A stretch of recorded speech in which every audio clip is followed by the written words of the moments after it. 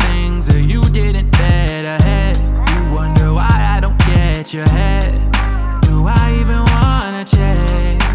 Odyssey done, a wreck and Pandora coming through with the mess. Know that you could wait for me, love. Thought that you could teach me your song, but not this long. Now you're seeing me like a hired gun. I'm waiting for the next hit and run. We're both not wrong. Oh, but the feeling is missing, yeah. The feeling is missing, yeah.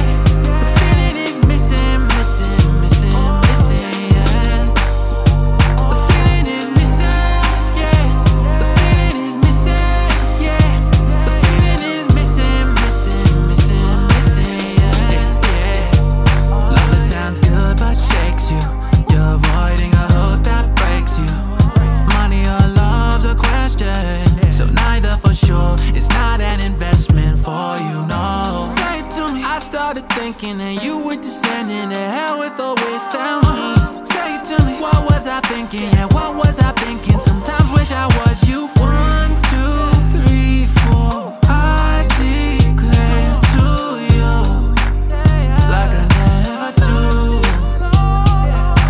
5, 6, 7, 8. You never appreciate the things that I do, no.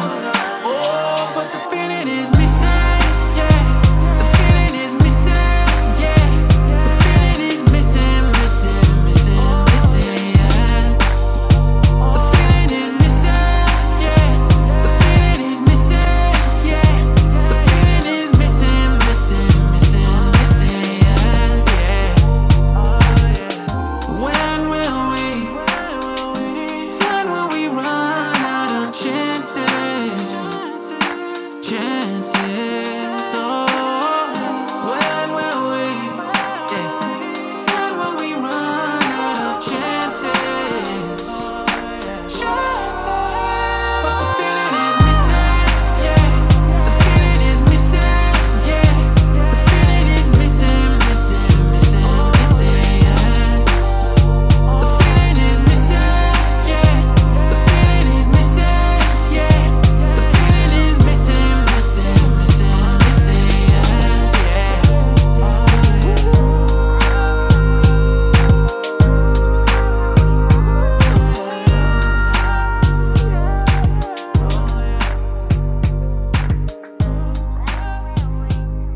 Just had to say that.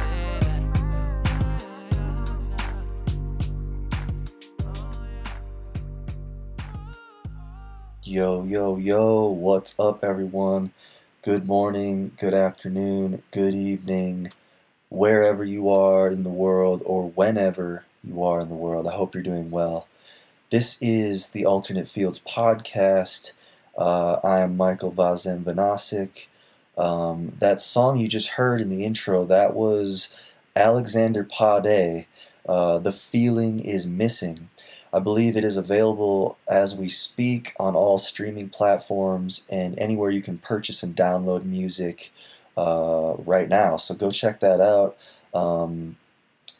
And he is my second guest on the third episode of the Alternate Fields podcast. The name of this episode is INTERdependence. Alexander is a Boston-bred interdependent artist, songwriter, singer, producer, DJ, entrepreneur, content creator, filmmaker, and just overall interesting individual and talented guy. A perfect example of someone who alternates between many fields of creativity and expression. And it was a great time having him on the show. We got into a lot of things, like how we met on Che Pope's Temperature Check, producer community, and we've actually started collaborating on some music of recent as well. We've been developing a collaborative relationship over the last couple months, and it's just been really great getting to know him and learning about his process and his story, which he actually filmed and edited a documentary series, kind of getting into his origin story and his process as a creative content creator and musician, um, in all things considered, which you can also check out now as well. Of course, I will leave all the pertinent links and handles in the description and at anchor.com/alternatefields, um, etc., etc. Anyways, we get into so much here, so I'm not going to keep you long in this little monologue intro. But yeah, buckle up and strap in, and hopefully you find some value in this conversation when it comes to creativity, music production, songwriting, and just the whole thought process that goes into all that. I definitely deepened my perspective and expanded my mind after having this conversation, and it was a great privilege to have Alexander on the show. So, without further ado, here we go. Episode 3 with Alexander Padei, Interdependence. Enjoy, guys.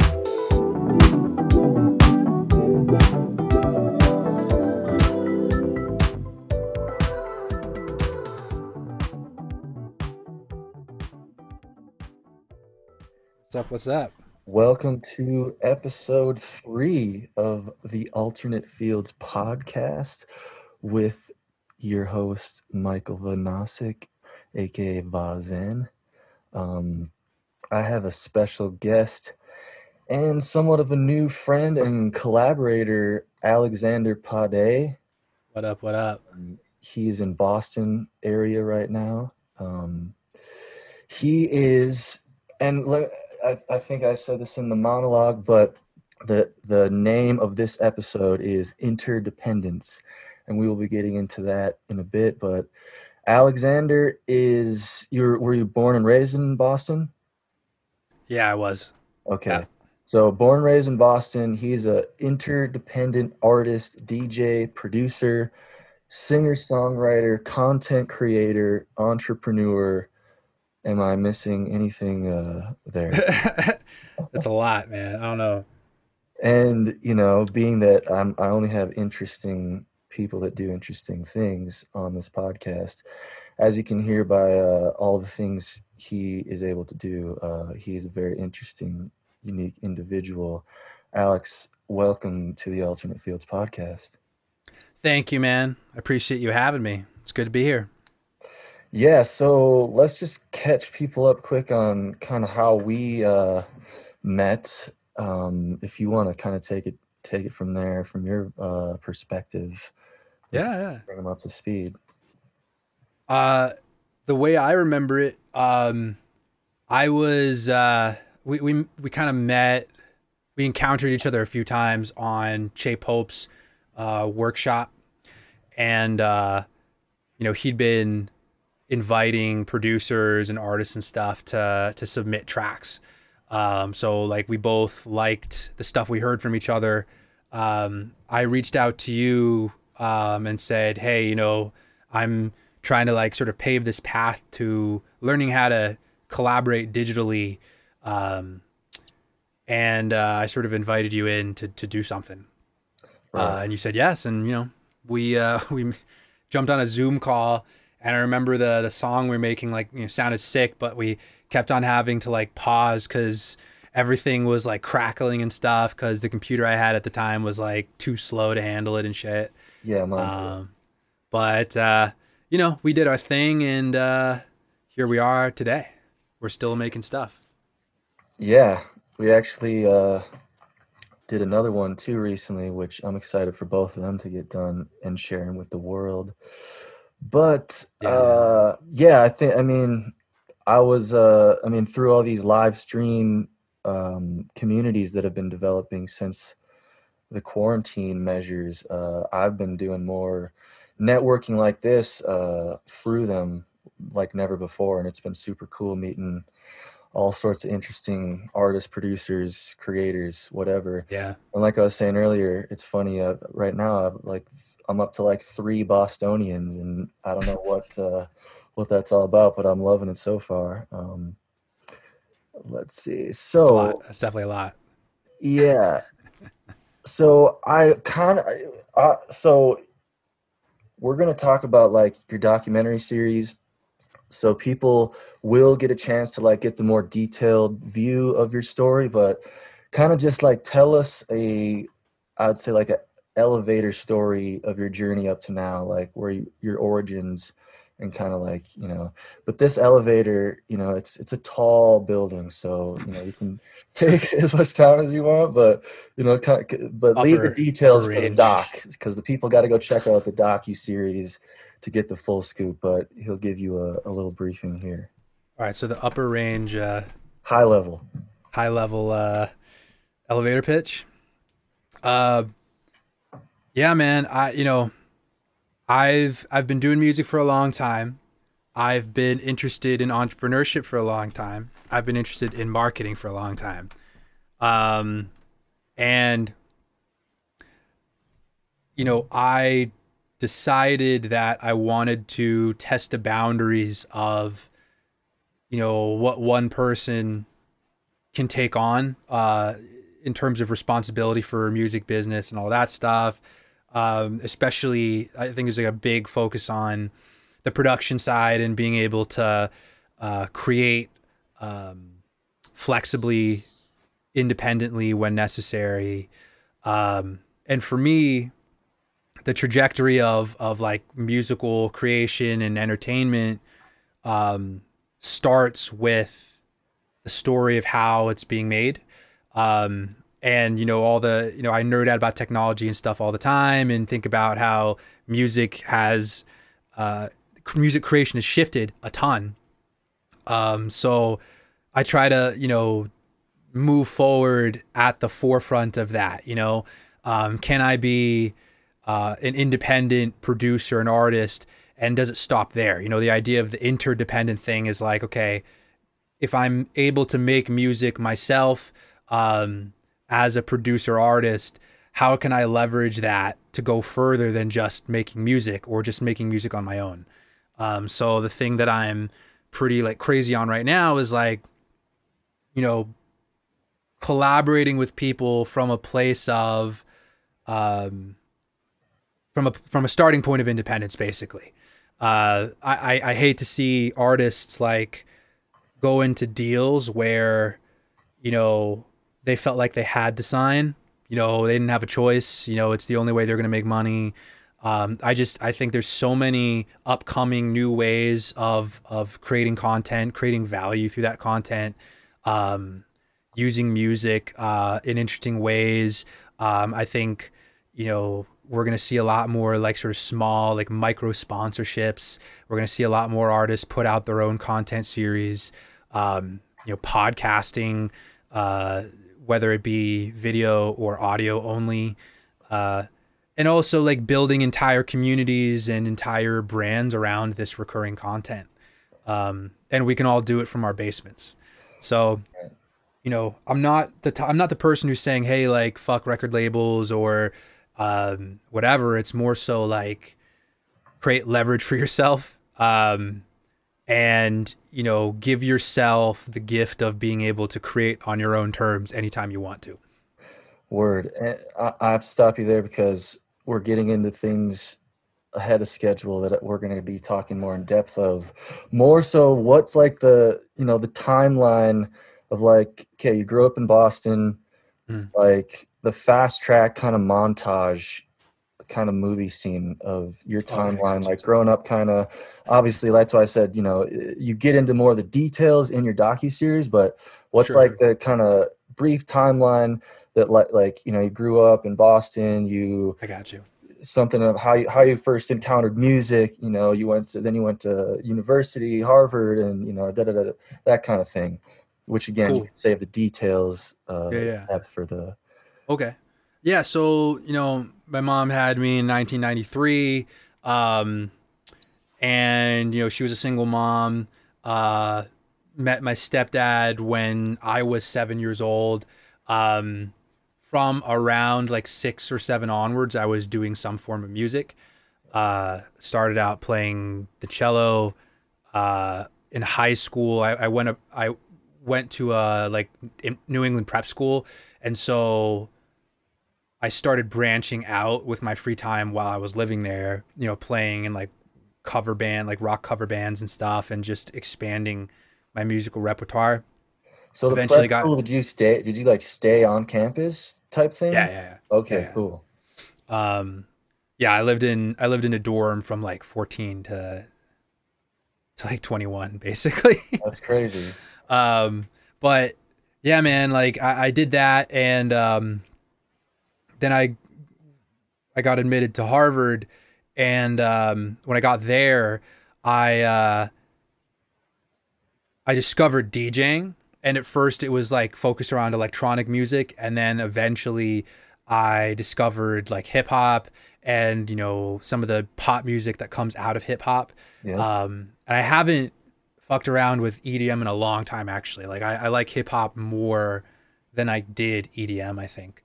Uh, and as I was learning how to DJ, I was also learning how to produce, and I had a nightlife company that I made with some friends, and so I had plenty of DJ gigs. Like I set up a situation where I had plenty of DJ gigs, and I'd make money and put it towards a studio, and I did that for like 9 years basically.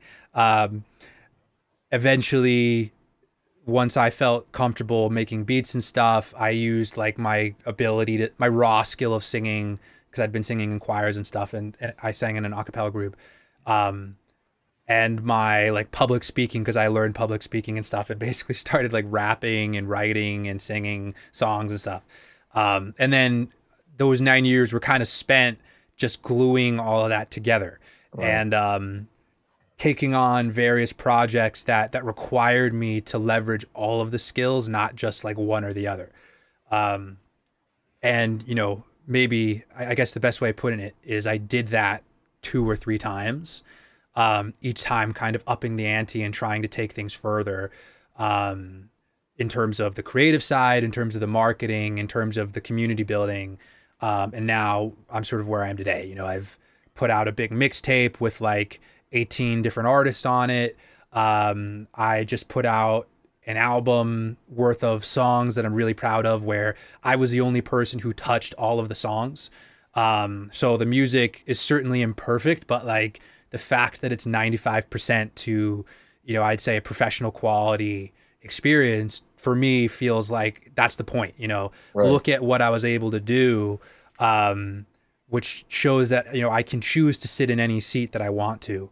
And today, I'm focused on live streaming. I'm focused on putting out content that tells the story of the studio. So like making music on camera and inviting people to watch the process, as a form of entertainment, is a very big part of what it is that I'm doing now. And I think fans, music listeners, people who are looking to discover new artists and stuff more than ever in this time. I feel like they're more attracted to artists that have taken that approach like that you have described, because there's a certain like genuine authenticity and like no filtration before it hits their ears or eyes or souls, Yeah. and like they can connect on a deeper level there, which I mean, at least from my perspective, that's how I see it, and that is cool. So I wanted to ask, and I'm sure other people are curious, how would you describe your experience at Harvard, and like what would you say like the big takeaway lesson was? And I'm not saying it has to be like academic or like, because like for me, I went to college, I didn't go to class much, but I went through all the way, but I still had a big takeaway of like, I grew up a lot, or, I found myself, those types of things. So talk about kind of your experience at Harvard, somewhat, what that was like, because that's no joke, man. Yeah, man. Like it was weird. Like, when I actually turn up my voice for me very quickly, by the way. Okay, there we go. Yeah, so when I Give me one more chance. Sorry. Check. Okay, there we go. So yeah, when I got into Harvard, I got into like all the schools that I applied to. I'd been obsessed, by virtue of like my family wanting me to be obsessed with getting into the best college that I could. I'd been on that track for a really long time. Like, my dad is from Nigeria. He has an immigrant mentality. It's like the best or nothing, Right. or that's what it felt like. So I get there, and I'm all about like gonna get like a banking job. I'm gonna make this happen. Gonna live in New York, all that stuff. And I think that was just for me. It was just a trap. Like it didn't make sense. There were signs that suggested it didn't make sense, but when you're in the environment you're in, you start to feel a sense of being pushed into certain things. You know what I mean? I kind of like Yeah. expectations and pressures that, you know, yeah, Yeah. totally. Yeah. So when I got there, like I was all about being that perfect like Harvard student or whatever, and getting the job at the bank, working in New York, all that stuff. And the crazy thing, like if you look at the stats and you like talk to you know the people who offer counseling and stuff over there, like look, you know I think it's like 30% of people who go into banking leave in 2 years or less. And when those people leave, they take a massive pay cut because they're getting paid so well by these banks. And so, that says something interesting about the dynamic you can get yourself into at Harvard, right? Like you're there, you're among the best of the best, and you're supposed to do a certain thing. There's like all five things that are okay to do coming out of Harvard. It's like, banking, doctor, lawyer, consultants, teach for America is Right. is what they say. So, it took me a while to extricate myself from that. In fact, it took me so long that my grades really suffered to the point Harvard asked me to take a year off. So I had to take a year off after my freshman year. All of my friends moved on to their next year, and I was behind by a year. But They during didn't that they didn't year, pick you out. They invited you to basically take a year to just kind of feel it well, out, but it was stay it was a intact. it was a non an involuntary leave of absence is what they call it. An involuntary leave of absence. So I didn't have a choice in this. They made me do it. That's like, look, like I was probably lucky because when you do get to that type of place, like there is no doubt that like there's a certain level of like padding. Um, there's kind of like a soft landing with these types of things.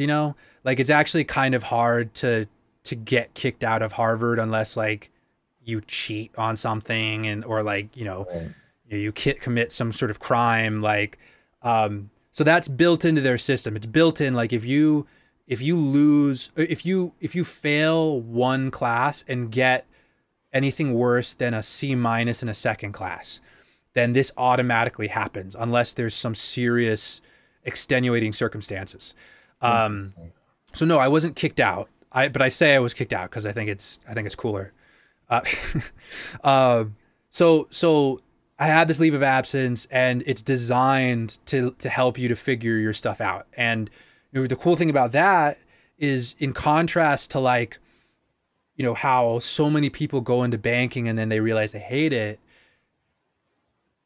85-90% of people who go through a year off in college like that at Harvard say they would have done it again if they had the choice. Wow.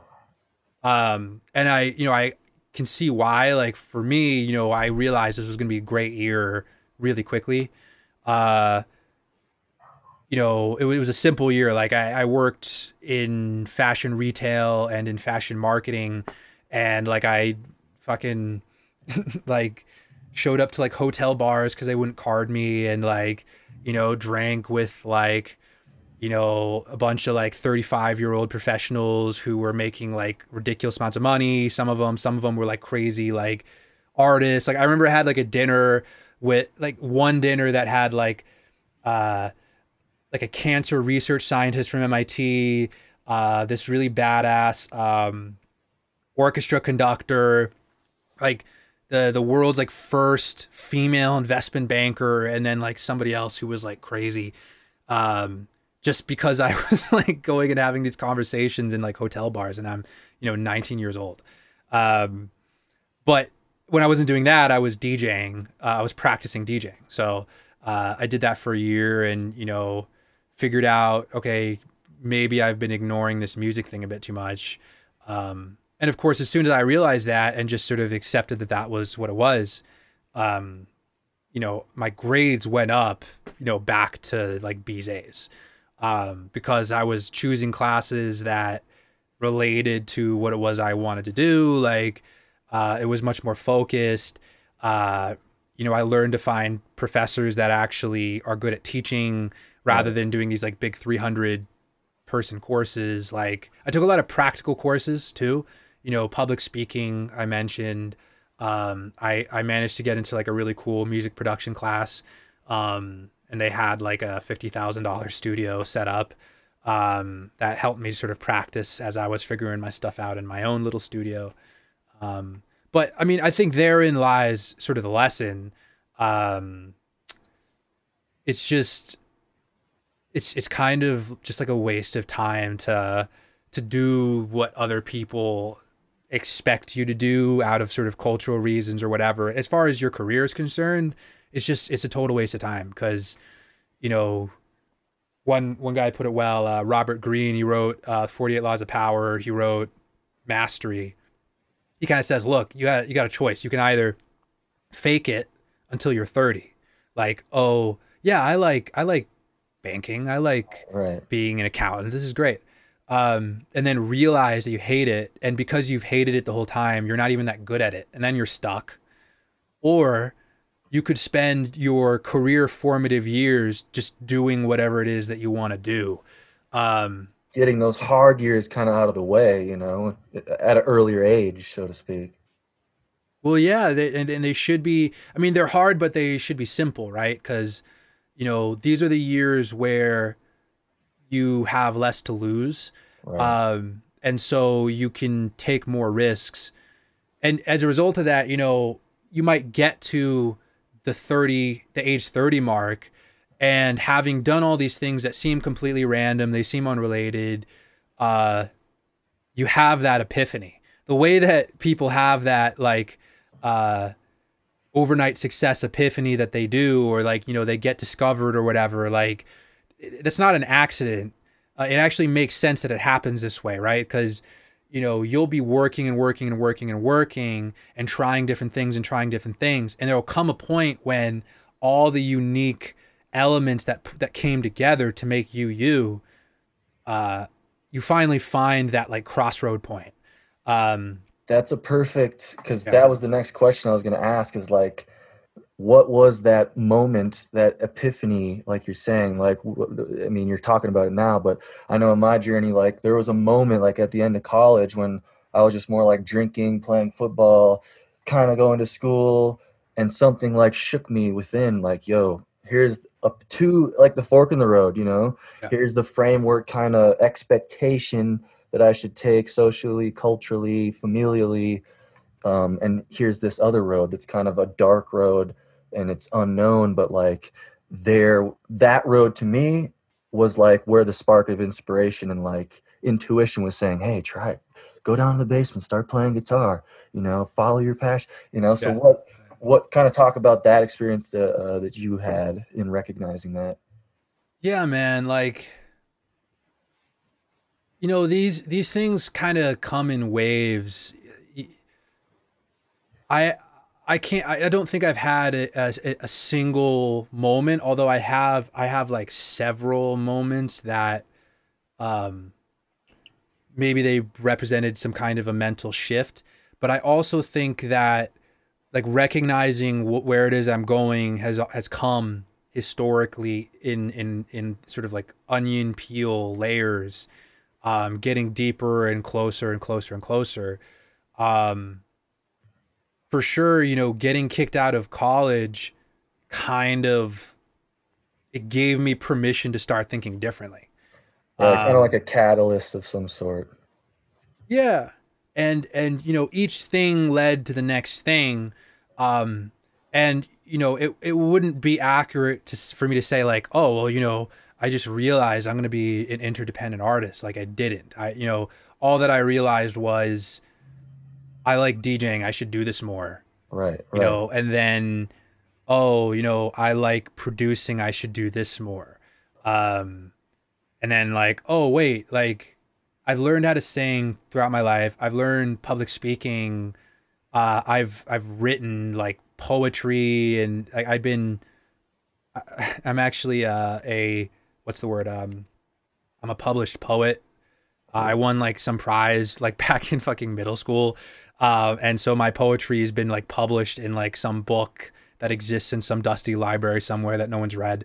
Um, Awesome. but like you know, I kind of I realized that I had the choice to just assume that I can, you know, like, oh yeah, I could probably do that. I could probably do that too. Yeah, I could probably do like I don't know how, but I probably could, you know? Um And you're and willing to because you associated it probably with like a good feeling or like an inspirational energy that, kind of confirmed that recognition probably. absolutely. I think there's how would I put this? That being being an artist, I mean there's certainly an element of it being like okay, this is my calling, that sort of thing. Um, I'm of the belief that anybody can do anything. Yep. Like like you and I have the cognitive capacity to make a ridiculous like scientific breakthrough in like biology if we wanted to. Are we going to do it? Probably not. But um, you know, there is that level of okay, do I enjoy this? I think some people fall into early practice of things almost by accident. You know, people look at Mozart as a huge example of you know musical genius, and that he was you know so good, but he also started earlier. And the reason he started earlier was because his parents would like applaud him whenever he thumped on the piano because his dad was a piano composer. He was a composer and all that stuff. So, and I think his sister was a violinist too. So the whole reason for him doing music was literally like child insecurity. You Right. know, I Positive want to be liked by reinforcement. people. Yeah. Yeah. But of course, that transformed into something else. So, you know, that just goes back to this idea that like, you know, everything isn't like written in the clouds necessarily. Whenever we look back, you know, and tell the story, like it looks like everything was on purpose. But when you're sitting there, like deciding what to do, you know, you got to make decisions based on the present. Like that's the only option that really works. So you know, that's kind of what I started doing. Like I let go of what other people wanted me to do. And I said, you know what? Like, I'm just not going to be that guy. I'm not going to be um, the classic Harvard success story. I'm just going to be my own success story. Right. And And it all fell it's in not that like that. there's nothing wrong with that, that kind of framework structure, that unfolding. And I think what I'm getting from like the takeaway that you're speaking of is like it's you had the opportunity through going to Harvard and taking that path, to open up yourself to allow to discover a discovery process, which I think is the key. I don't think enough people like allow themselves to do something different, see something in a different way, to allow like a discovery process, usually to discover what's already there. Like in your case, like you already had, you're kind of just recognizing through when that was all unfolding, innate kind of talents that you already kind of had developing that were kind of coming together at that time that made it obvious like this is I'm at least going to keep exploring this because it excites me and I have it inspires me to look further into it, which is super cool. I Mhm. feel very much like a similar story when it comes to finding that because there's definitely a moment where it's like I'm going to go that direction. And I don't know how. I don't have anyone telling me how to do it. Like, I don't know. Did you have like a mentor? Like, did someone teach you DJing? I mean, how did you kind of learn the tools of the trade or those skill sets? I had a ton of mentors. Um, I mean, mentors, the right selection of mentors is huge. And those mentors have come and gone throughout the years. Some of those people are in person people I know. Like with DJing, I always pointed to DJ Tontera, because he's a DJ from Boston. He was you know the guy who showed me this open format style of music, of DJing, where you're going from style to style to style. And that was a platform that took me all the way to sort of where I am today. I'm taking on different styles of music as I create what I create. And I had formal teachers who taught me public speaking, who taught me how to play guitar a little bit, although that was very brief. I had YouTube videos, and even with this whole live streaming thing, there's certain channels uh, that I've gotten like 95% of my information from. Right. Um, and with like Facebook ads and stuff, same thing. Like there's these online communities and services and course series that give you so much, and that can help sort of inform your philosophy for how you need to move forward. Um, and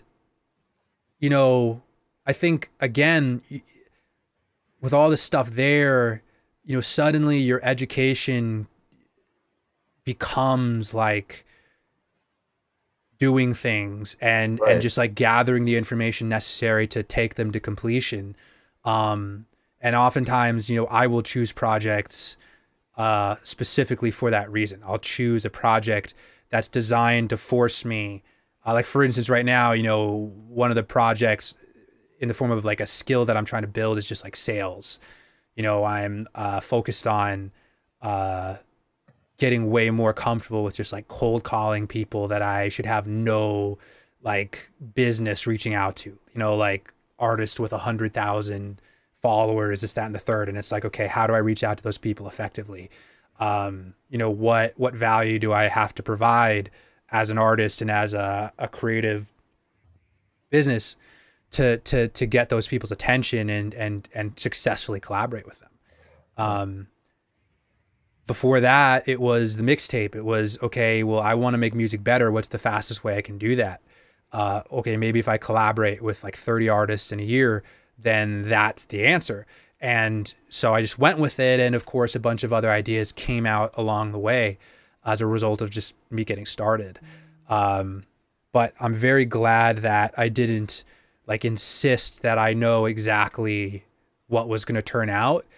Taking like a skill oriented approach of, the reason I'm doing this is to get better at something, um, versus chasing after money or chasing after followers. It's slower at the beginning, but it's more sustainable growth at the end. Right. Yeah, and I think more music, specifically DJing, production, songwriting, performing. Like you can go to Full Sail, Berkeley, all you want, sit in front of it, learn about theory, but it's all you get the most effective, beneficial, I would say, education by directly inserting yourself into those fields live and in real time, and Yeah. throw yourself into the fire and start to learn things, pick up things along the way, and also kind of develop character through that. And that's at what you talked about the mixtape. So that was a great segue to, I want to kind of hear about that process. Was this like, were you still at Harvard when you had that idea to like do that big collaboration with local Bostonian artists and producers? Tell us about that a little bit. I was out of college for a while at that point. Um, So this was like 2010, 11, or 12. Wait, no, the you're out mixtape of college. was just a year ago. Oh, okay, okay. So that came out last summer, 2019, summer of 2019. The lead up to that, of course, was, probably 2 or 3 years leading up to that. And so that 2 or 3 year period, I graduated in like May of 2016.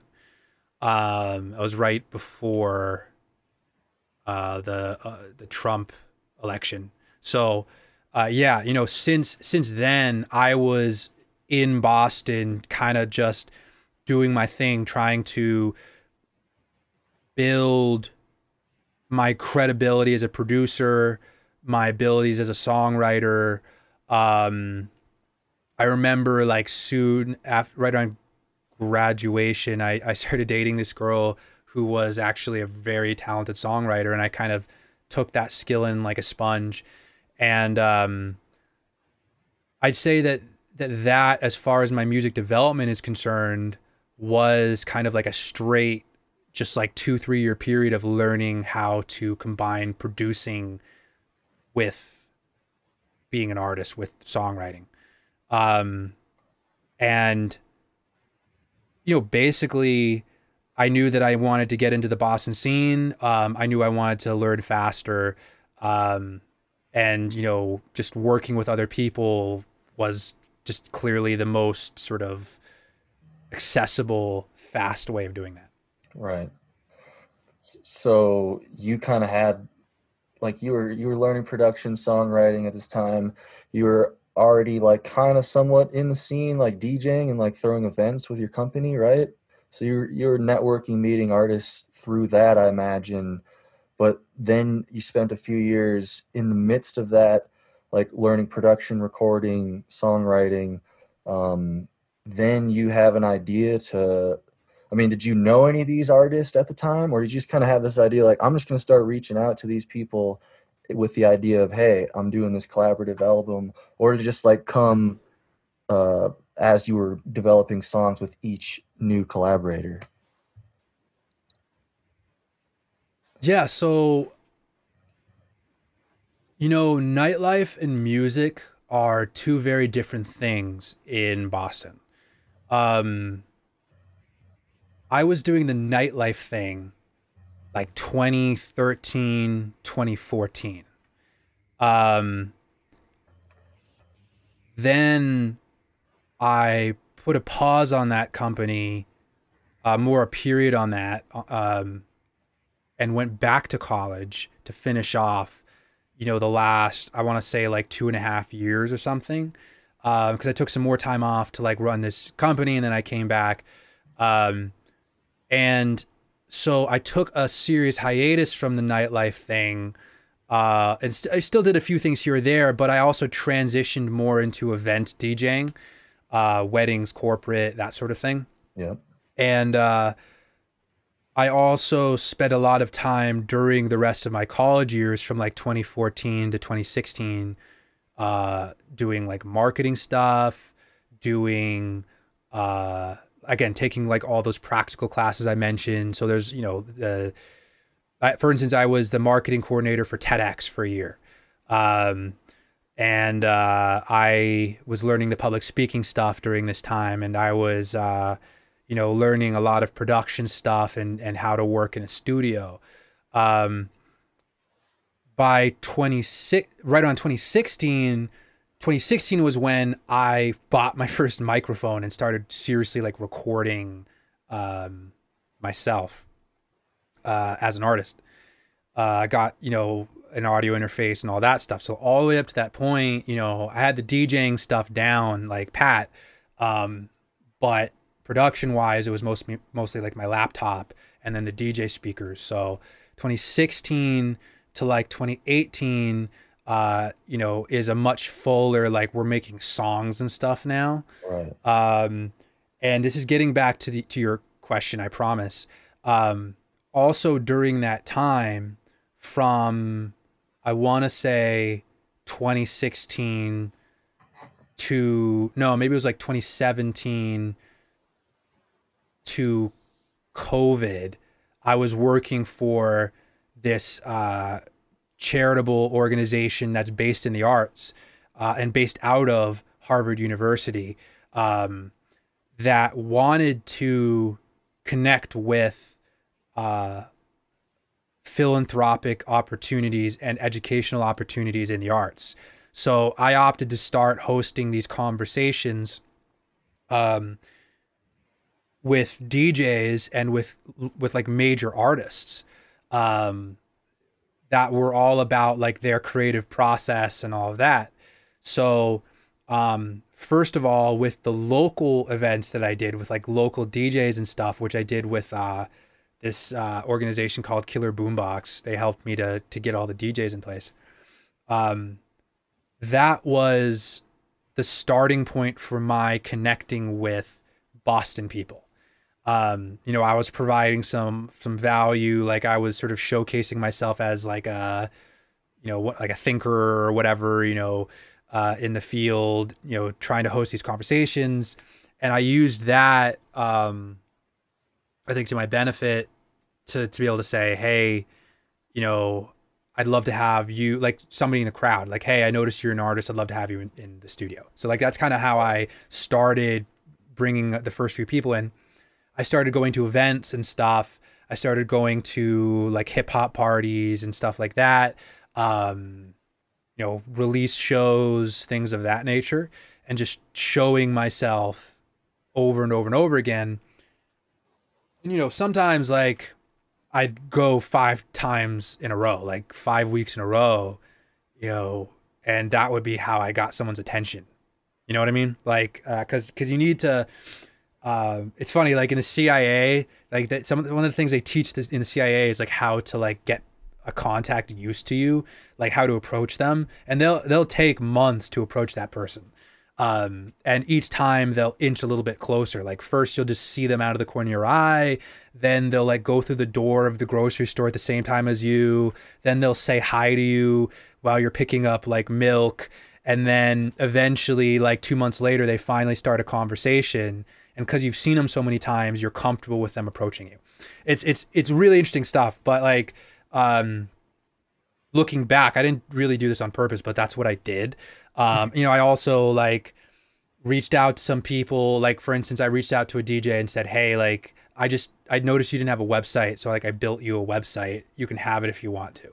And that DJ later, like let me, open for him at his birthday party, like, stuff like that.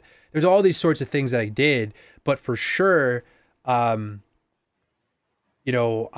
took the skills that I had and like leveraged them to provide some upfront value. And then, I sought projects going a little bit further into the process that put all that I'd done together in a way that added even more value on the back end. So like when I'm asking these artists, hey, like, why don't we make some music? I was more leveraging like the legitimacy, the credibility of like, doing these events. I definitely like had to use the Harvard name a little bit, I also just like being a producer, like I reached out to them as an artist, but sort of said, hey, like, I'm offering you free like studio time, basically. Like we're going to make something really dope together. You're not going to pay for any studio time for it. So we both win, if it doesn't work, then we just don't put it out. It's just 5 hours of your time.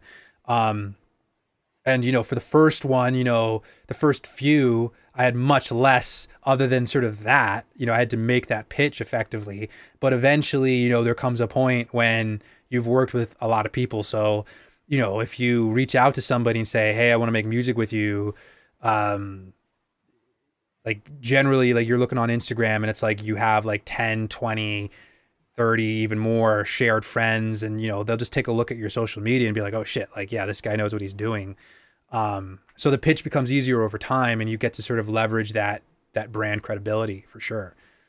But yeah, I mean, I think that's a good synopsis of how I did it. I had to build on top of what I had at the time. Yeah, and I think that speaks to like a natural like producer mentality. Someone who can kind of recognize dynamics while out there in the field and connecting with people, seeing what's available, seeing how you could provide value, kind of being a facilitator too, and like being like, ooh, yeah, I mean, because it probably ended up just like making sense to start, creating a conceptual collaborative album, based off of Yeah. all the experience that led up to it, all the people you're meeting, and so on.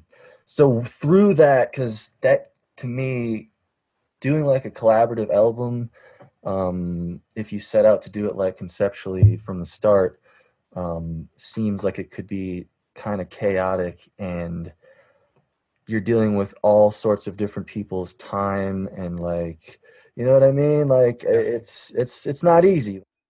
Yeah, so I can't imagine it's an easy endeavor to manage all those artists and stuff to like actually finish a full album project with all different artists. What did you what was like your takeaway from that coming through that experience successfully, where you completed the project that you set out to do, collaboratively, and released it, right? Was that your first project release musically at that time? You know, it wasn't. It wasn't. I mean, I put out some releases, that were smaller. Like I put out a 5-song EP. I mean, that EP also like sucked compared to what we put out with the mixtape, which in turn kind of sucked compared to what I was able to achieve. Just like in terms like the mixing and Right. my ability to craft songs. Um, you know, it's kind of like, first of all, yes, it's very chaotic, um, but it's all doable. Um, like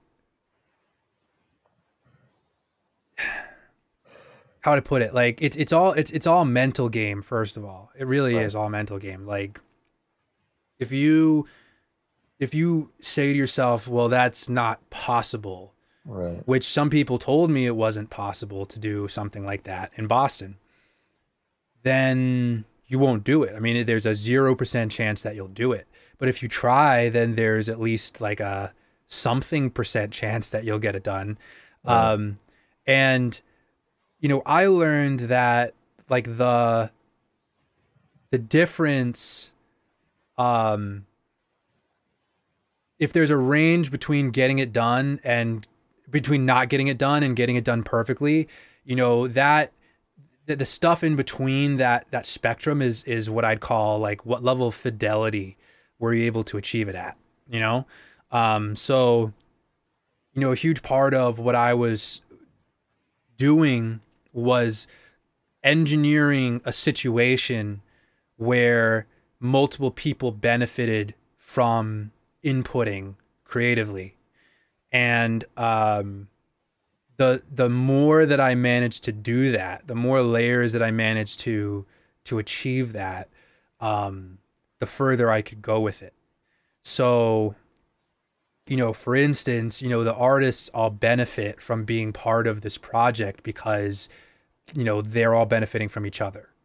They're not really benefiting from me as much as they're benefiting from me doing the work to cut through whatever politics have prevented them from working together before. Right. And organizing the shoot and organizing the plan and then carrying that plan out, and going through the stress the day before the shoot and the day before the big release event and the cookouts that we did and all this stuff. So that fidelity. So like for instance, if I had only gotten like the level of investment that I got these artists to give me, allowed it to make sense for them to make an investment of actual money to pay for a videographer to do the project.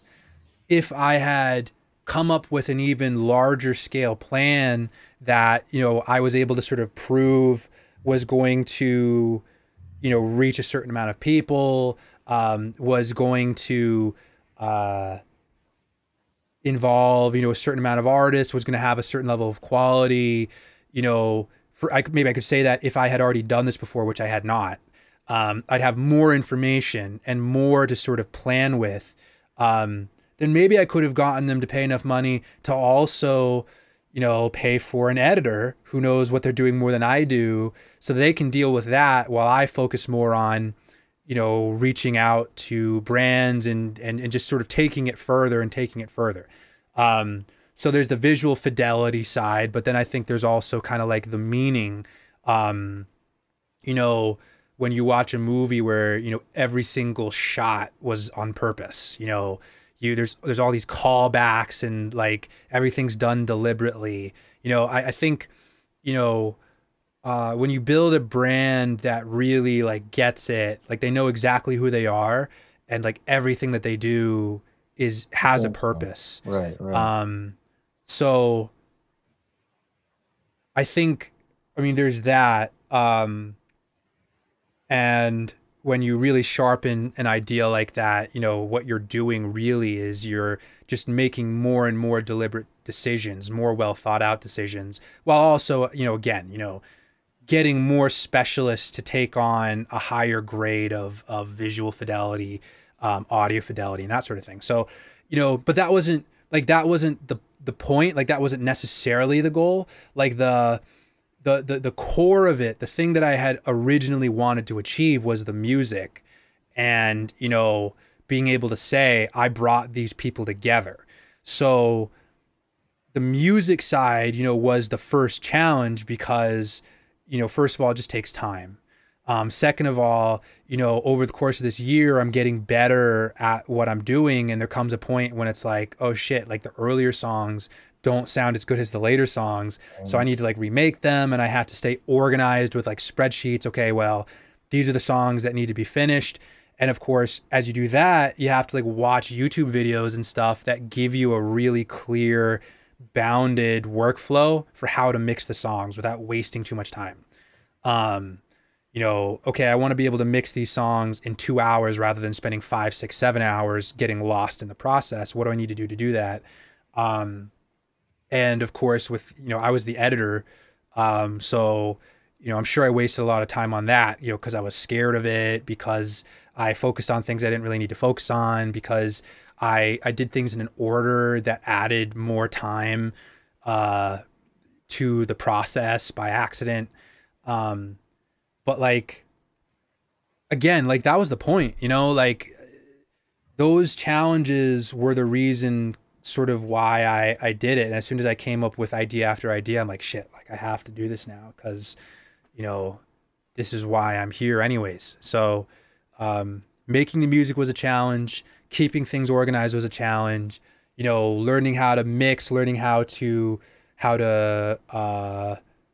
Work with others. Yeah. Walks of life. I'm sure you learned a shitload too from each different artist and their approach as far as the process, songwriting, recording. Exactly. So you'd say that at the core level, you got out of it what you intended on, essentially, learning wise, experience wise, and I got more out of it than I intended, because the idea expanded from the initial concept. Like I said, originally it was really just about like, okay, let's get this producer artist thing down. Like I want to learn from these people, but of course I ended up taking responsibility for a lot more than just the music. You know what I mean? Suddenly we're getting into video territory, and that eventually translates to like a show, the cold call that translates to this live streaming thing. And, now, like, because my mind sort of opened up to that, I'm kind of saying to myself, okay, yeah, making music's great, and it's sick, and you're gonna keep doing that, and I still wanna like win those Grammys and stuff, but like, what would happen if I also took the video side and like the creation of like really entertaining content, and I added that to the table. So I mean, it just opened my mind up to stuff because I mean, it's just again, it's the mental game because there's there's people out there who get offended that like the world doesn't recognize how great they are at being just like a rapper. And what I say to that is, yo, like if they're literally making like AI driven music, and they're making like pop stars that are completely digital, they're just computer generated pop stars, and like those things are making a ton of money already, and they're going to make way more. If there's people out there who are able to like produce records and write records and sing and perform and make video content and stuff, then you better be a really fucking good rapper, because nobody cares, man. Like seriously, nobody cares. I mean, from a business standpoint, that doesn't give you any leverage. That's like not even the bare bones as far as I'm concerned, looking at what I'm able to do and then what other people aren't able to do. It's just simple leverage, it's simple math, like I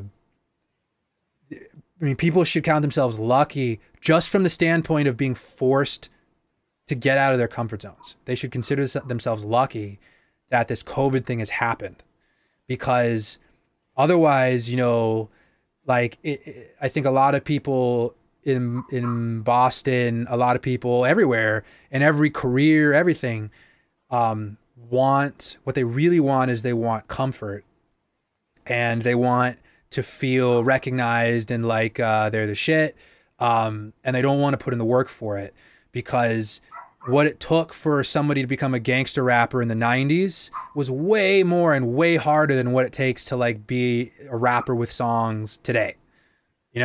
Like that's not impressive anymore. Like you need to take on more responsibility. Like the goalposts are way further today than they were 20 years ago. So that, for me, that's like I like to have options. I like to explore things and nerd out. But like for me, like I want to make it, like I want to do what I want to do on my own terms. And for me, I regardless of if I have a Harvard degree or not, in fact, I gotta fucking be good at what I do, and I gotta be able to do a lot. Right. Instead of being just a one-dimensional rapper or artist or anything. I mean, because you can learn like you said, and like we've learned and others, you can learn anything these days if you just, have an intention to do so and see that it could benefit your independence. Which you're talking about film stuff. That's a good segue to season 1 documentary series / album, right? It's S1 baby. so you kind of got experience from doing some video work from the collaborative stuff, and that's what kind of led you to deciding to develop a docu-series to complement an album that you had finished. Did you finish the music already, and then you came up with the idea to start shooting for a documentary? Yeah. So I originally, I mean, this whole COVID thing happens, and I'm pretty much done with this music, and it's like, what the fuck, like, am I gonna do now? And I mean, the first thing was I decided to put the music out once per week. I love the thing that Russ does, that he did, where he started putting out these songs, and a lot of people have said to me, oh, putting out songs once a week, like that doesn't work anymore for this reason, for that reason, because you could work the algorithm on SoundCloud better, or because what you don't realize is that he had a like PR team and all that stuff. Like it's not that simple, and I get that, and I'm sure that stuff is all true, but that wasn't the reason why I did it. The reason why I did it is because I wanted to learn how to release music better. Right. That's it. Like, Yep. and I'd much rather have 11 chances, 12 chances than one any day. And in fact, the one thing that I would have done differently with the tape, if I'd had the well, we kind of did do this. We released the songs one per day for like 10 days of pre-release content, but we released the whole project to the world publicly in one go. I would have spaced it out a little bit more to like learn more from the process. That's the one thing I would have changed. But now, coming to, COVID season and this season one thing, and, I have this opportunity to really learn a lot more. And of course, if you go back and you look at like the Instagram and stuff, you'll see like from week to week the stuff I'm putting out and how it changes. Like the first time I do it, it's like a shitty little like lyric video or something. And then, the next week, it's a little bit more developed, like it's a little bit more graphically interesting. And then I switched to like doing some like Instagram VR filter stuff. And then eventually I start doing these performances, and, you can sort of see me figuring stuff out in real time. Right. And like keeping the things that work and letting go of the things that took too much time and didn't give me enough results. And so again, that was a success for me in that I learned what I intended to learn. Like I got better, I made progress, and I came up with some ideas as a result of that. So for that whole time period, I'm acquiring camera equipment and lighting, and I'm building out my setup, and I eventually grab like a mixer that helps me figure out some of this audio stuff. Like all these things, I put in some serious time and resources to make this happen. And when it's interesting because like wherever you stand, like wherever you're standing in terms of what you have, what you've done, what skills you have a certain field of vision, right? And sometimes, again, people try to like figure out everything from where they stand. It's like, you're standing in Mass and you're thinking, I'm going to California. Well, I need to figure out every single turn along the way. But, that's literally like not how planning a trip like that works. You figure out the first day of your journey, roughly. You may have to take some detours and stuff along the way, but once you get through that first day of travel, that's when you're going to plan day 2 of travel. Right. Like, okay, well, next we're going to go here, we're going to do that, we're going to go around here. And you figure out the details as you go. And the further down you go, and in fact, like our physical vision is designed this way too. Video games are designed this way. Talk about draw distance and stuff, like the stuff that's further away is a lower resolution and has less geometric detail because you don't need that level of detail to get the point. But as you come closer to that object, whether it be in a video game or in real life, the geometry, like the number of polygons and stuff increases in correlation with how close you are to the object. So like, and again, that's because, why is that? It's because the computer needs to not waste resources. Like if the computer was showing every little thing, like imagine Grand Theft Auto or something, every single little thing like further off in the distance is being generated in full, that's going to crash your computer in a second. So, it's the same thing. Like you really only need to have the details for the next like few steps. Everything else, you're going to figure it out. Just assume you're going to figure it out. That's going to save you so much pain and like mental energy. Like I can't explain it. But similar to the mixtape, I said to myself, well, I'm going to aim towards releasing a song every week, let's say for the next year. Originally, I was going to do it for the next year. I took a pause from that because I kind of realized I'd gotten what I wanted to get out of it, and I wanted to do something else with this documentary. But it's like, just get started, see what happens. Maybe like with the mixtape, I realize this is exactly what I need to be doing. and I double down on it and I add some more detail to it. Maybe I pivot halfway in because I realize, you know, it's opened up the door to something new. What this opened up the door for was the live streaming thing, was the documentary stuff, and, you know, starting to combine the music side with the video side more readily. And, you know, all the different things that could be done. Like, you know, make a song once a week on Thursday, put it out on Monday every week for the next, and see what happens. Like, you know, I can Right. do that now. You And know, if you document. I mean, there's no other way to make a documentary than to just start documenting, the yeah, process and the journey along yeah, the way, and then piece it together as you go, and hopefully it turns into something. Congrats again on finishing that, and thank that you. is out right now. Like the first, not all the episodes, right? Just like two or three of the first Yeah, season. the last episode's actually coming out today. So by the time they watch Ooh, this, you know, it'll be out.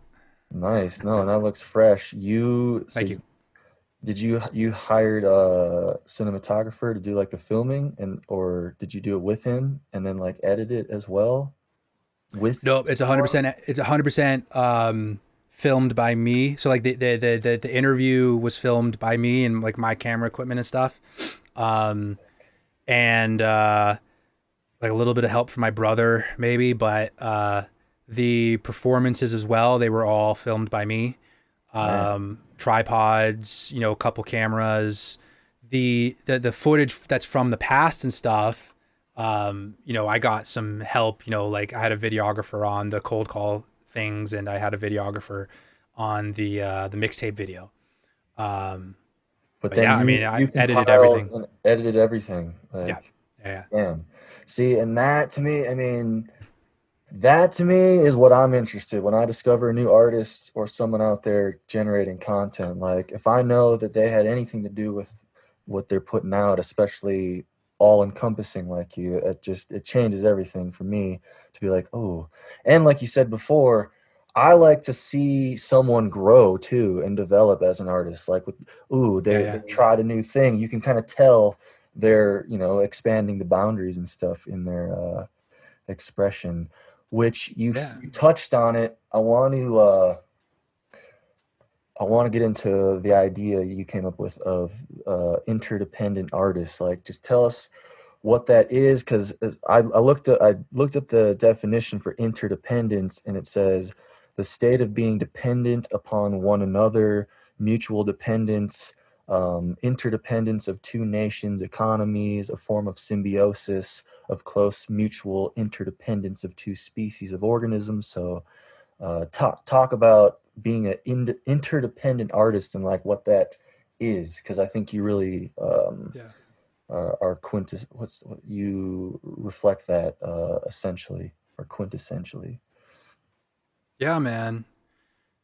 I think I think that interdependence is it's like the third stage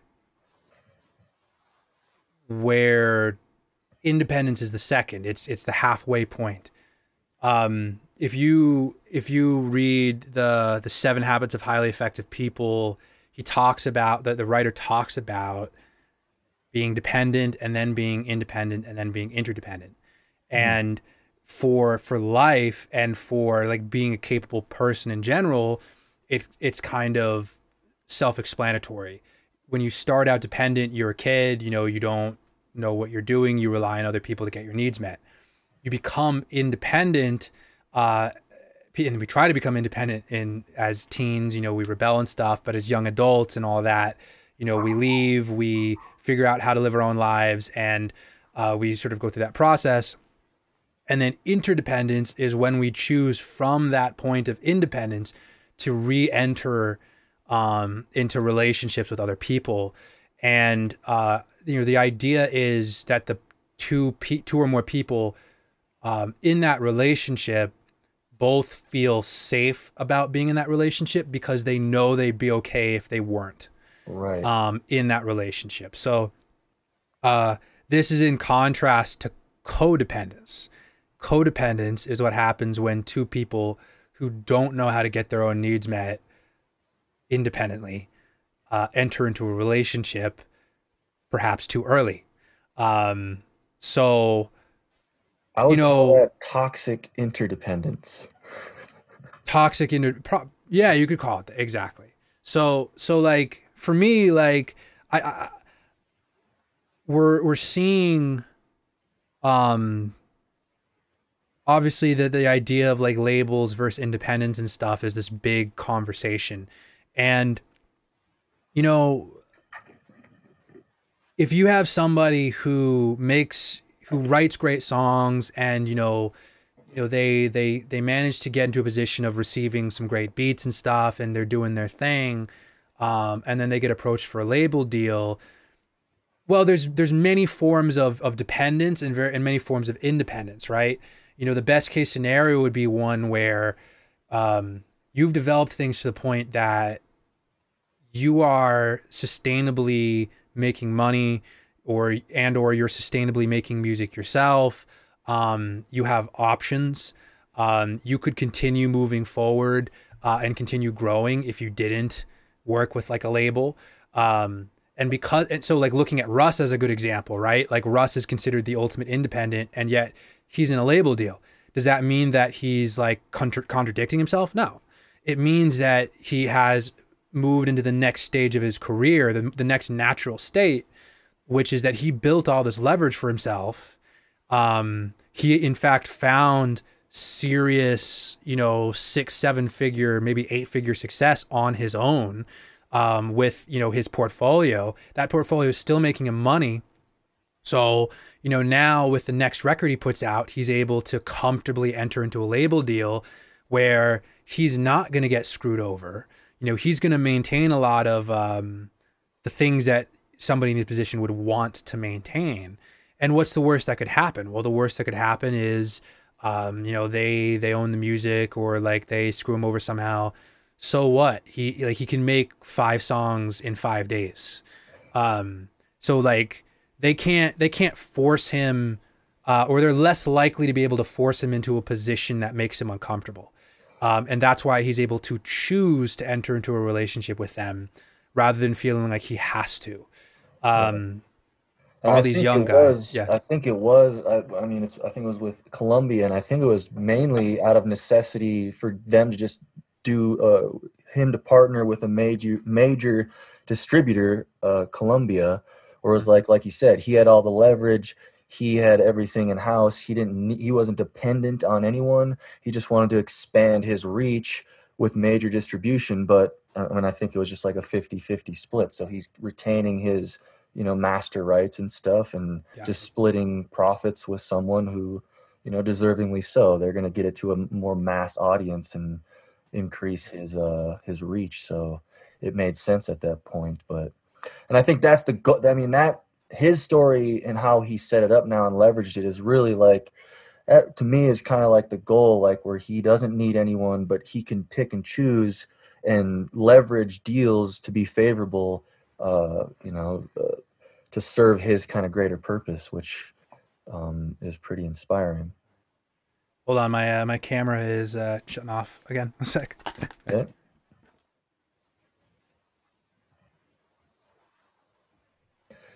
Ladies and gentlemen, we're here with multi-talented artist, songwriter, producer, content creator, businessman, philosopher, poet, um, filmmaker, imaginator, Alexander Padei.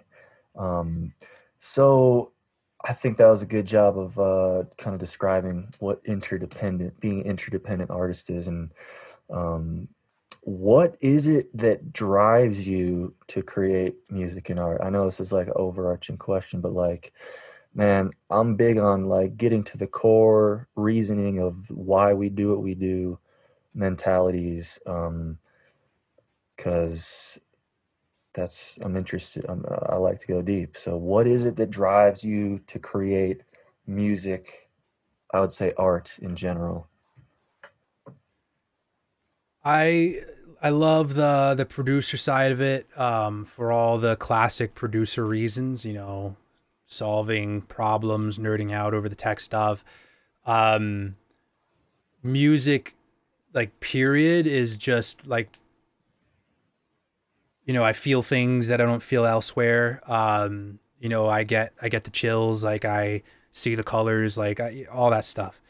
Um, in terms of like storytelling and the cultural side, like you know, I like being able to shine a spotlight on the world's stories and different cultures' stories, and I like to explore cultures on the level of music a lot. And then for me, um,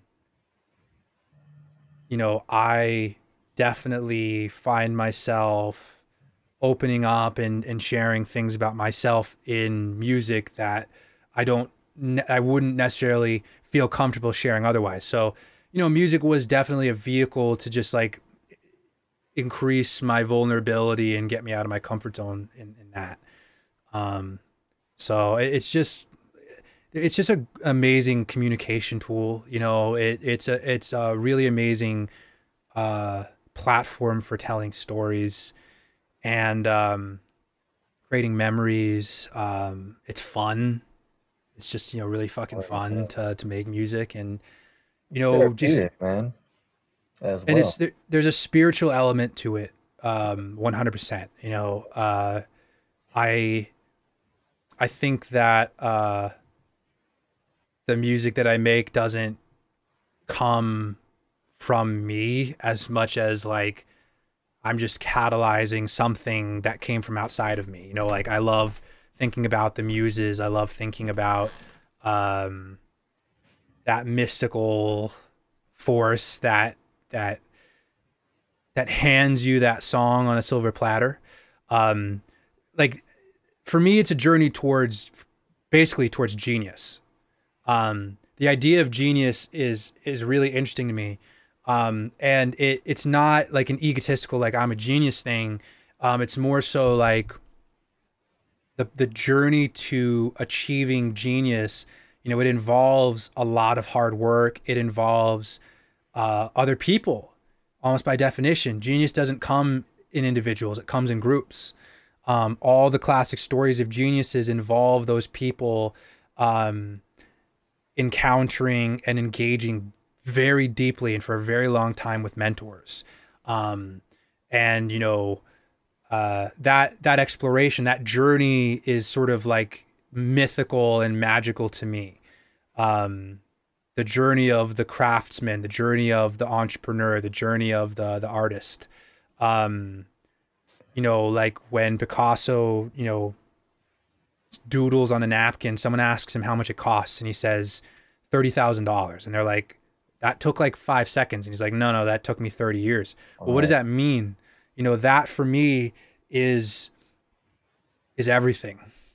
It's so cool you brought that up because me and Sean here, my first guest a few weeks ago, we brought that concept up because he started talking and how we were working together and he called me a genius, and at first I had that, it elicited that kind of uncomfortable emotional response of like egotism like you're saying, but then we looked it up and let me remind the definition. It says an exceptional natural capacity of the intellect, especially as shown in creative and original work in science, art, music, and a person having such capacity.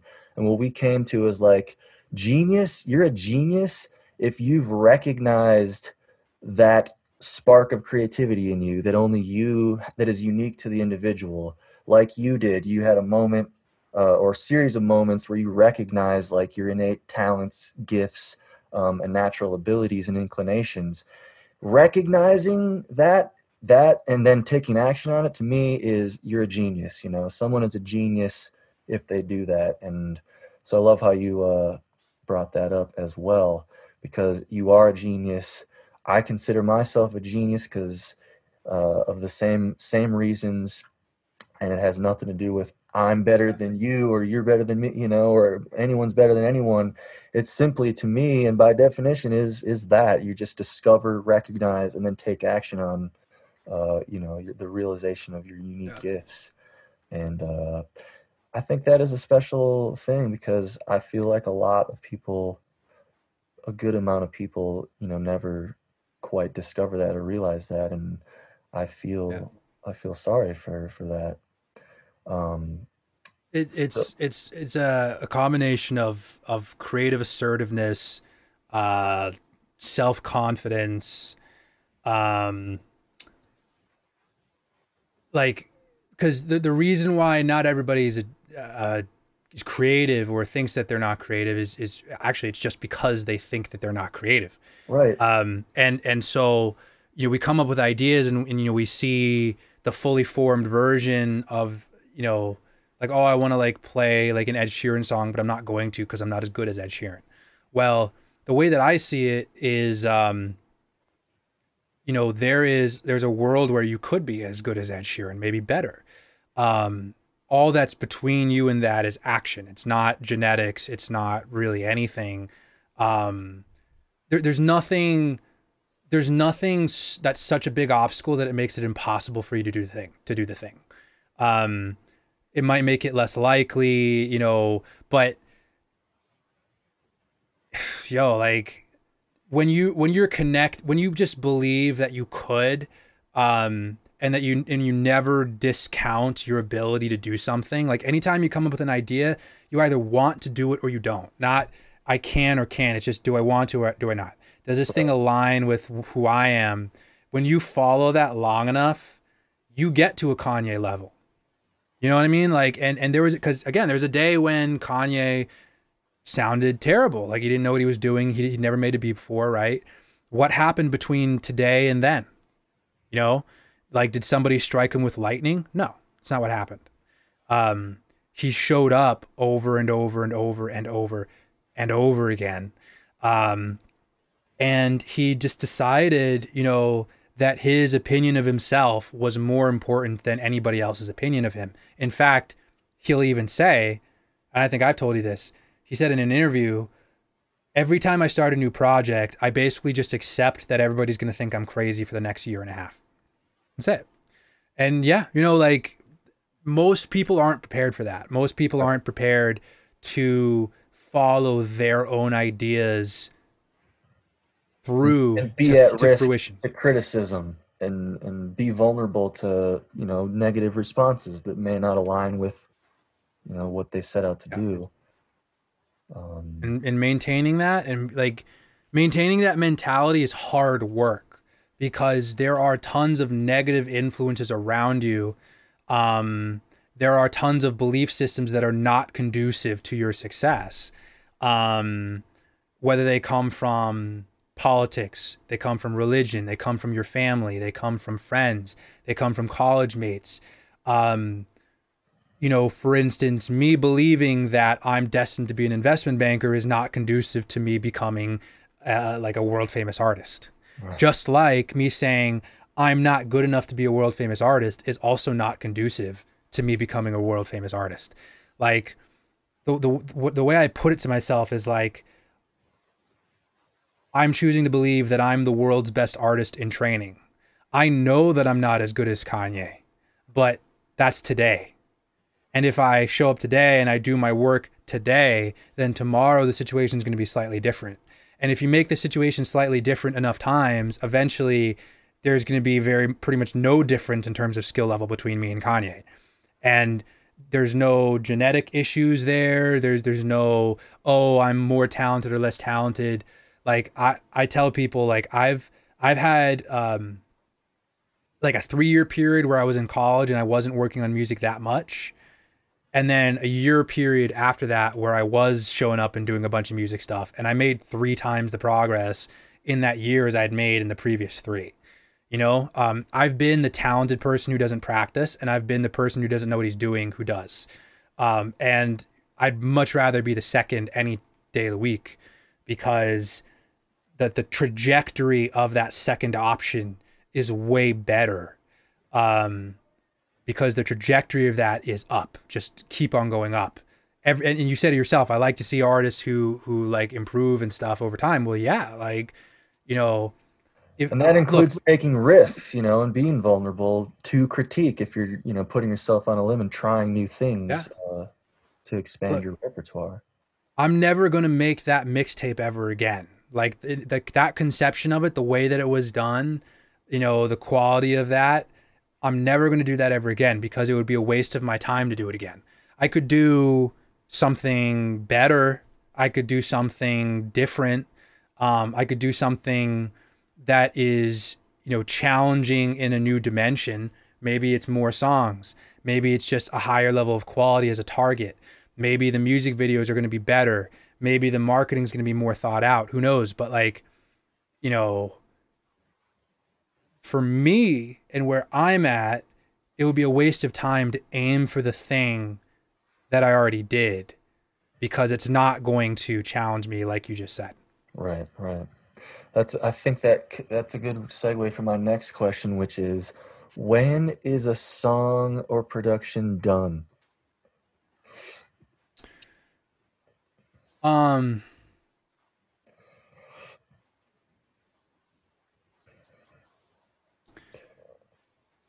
And being it like yourself and depends. me, who Mhm. can mix and master to a certain level of completion, we are at a unique position to be able to be the majority of the time to decide when that is.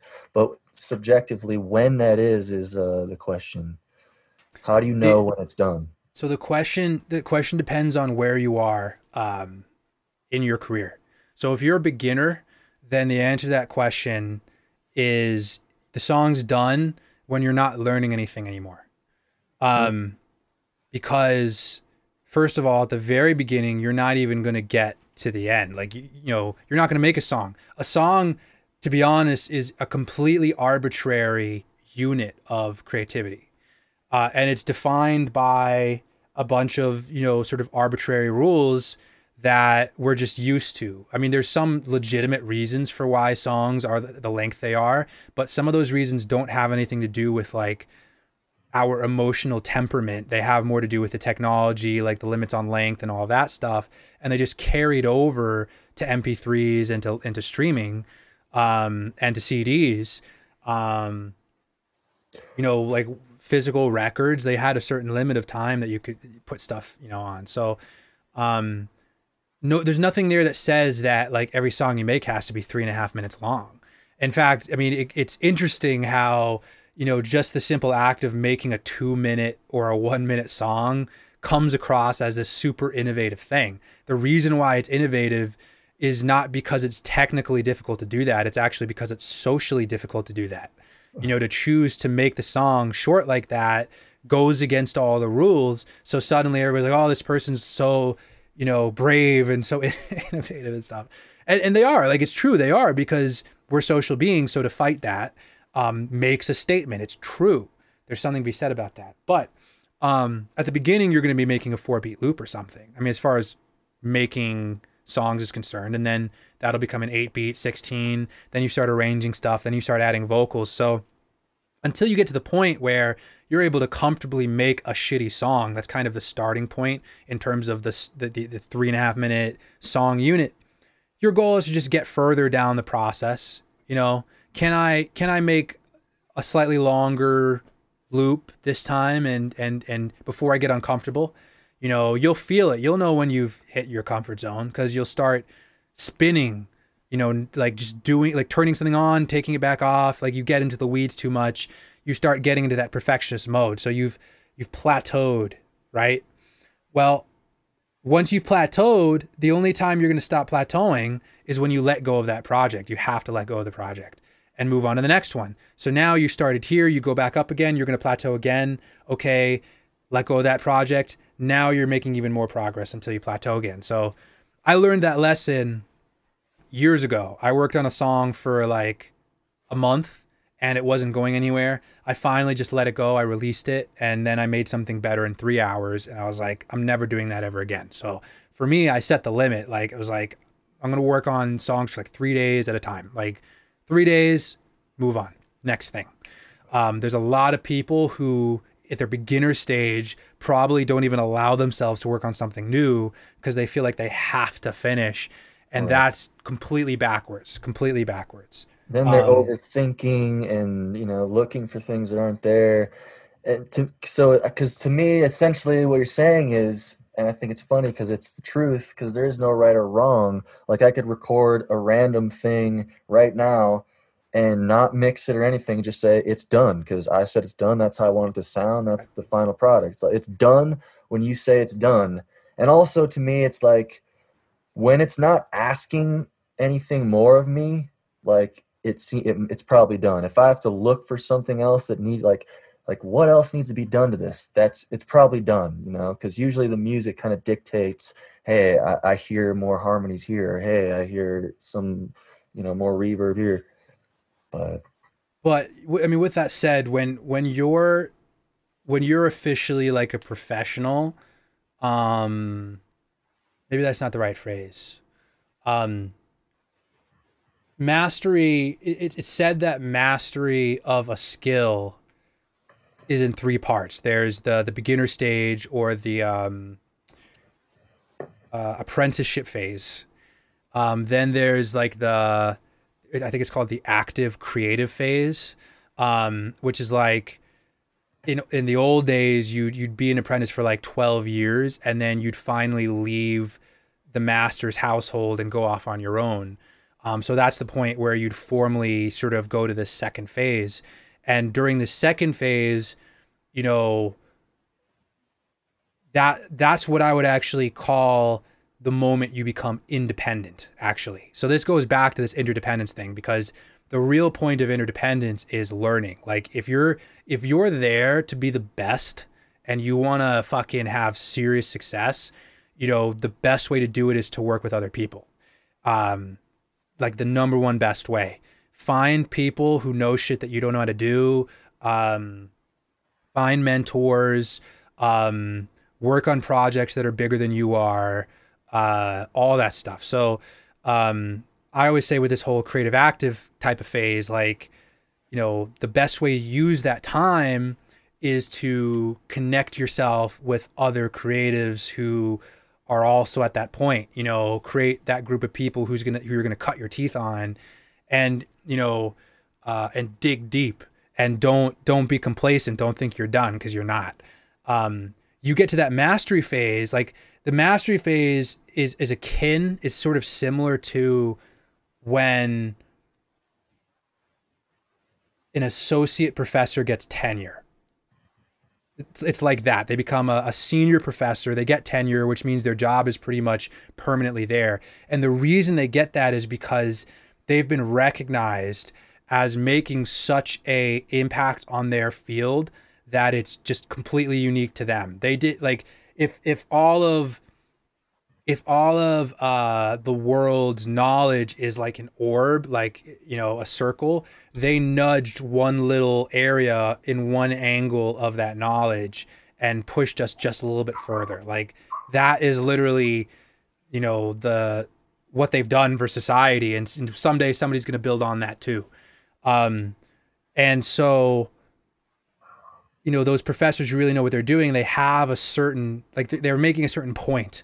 Like, you know, they say a real teacher, it doesn't matter what class they're teaching, they're going to teach you the same lesson no matter what the class. So like in law, you know, I have a mentor who told me, you know, he was digging into this with like law professors. He said for him, as a law professor, it doesn't matter if he's teaching corporate law, intro law, or whatever. The point that he's come up with, that he's trying to drill into you, no matter the course you're in with him, is there are no real rules in law.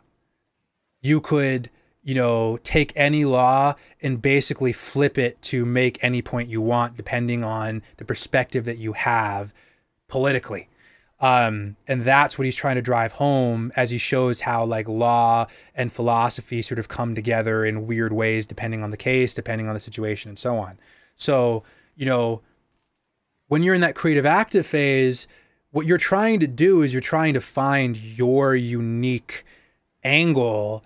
And eventually when you have that aha moment, the way that, you know, Einstein had his aha moment in a dream, came up with the theory of relativity, it's like all of those years of thinking and of working and of computing and of creating finally come together in that aha moment where it's like, this is what I stand for. This is what I'm about.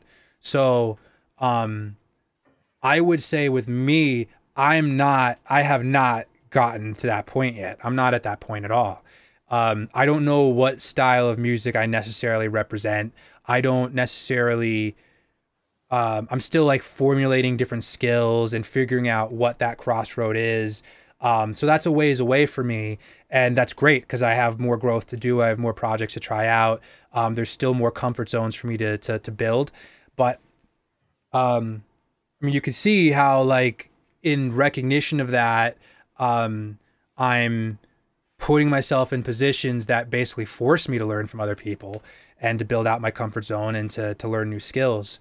So I'm trying to bring it back to the original question here, which I'm actually forgetting now. But suffice to say, you know, oh, when is a song done? So when you get to that phase where you're no longer beginner, I think, you know, it comes down to you creating a boundary before you even start.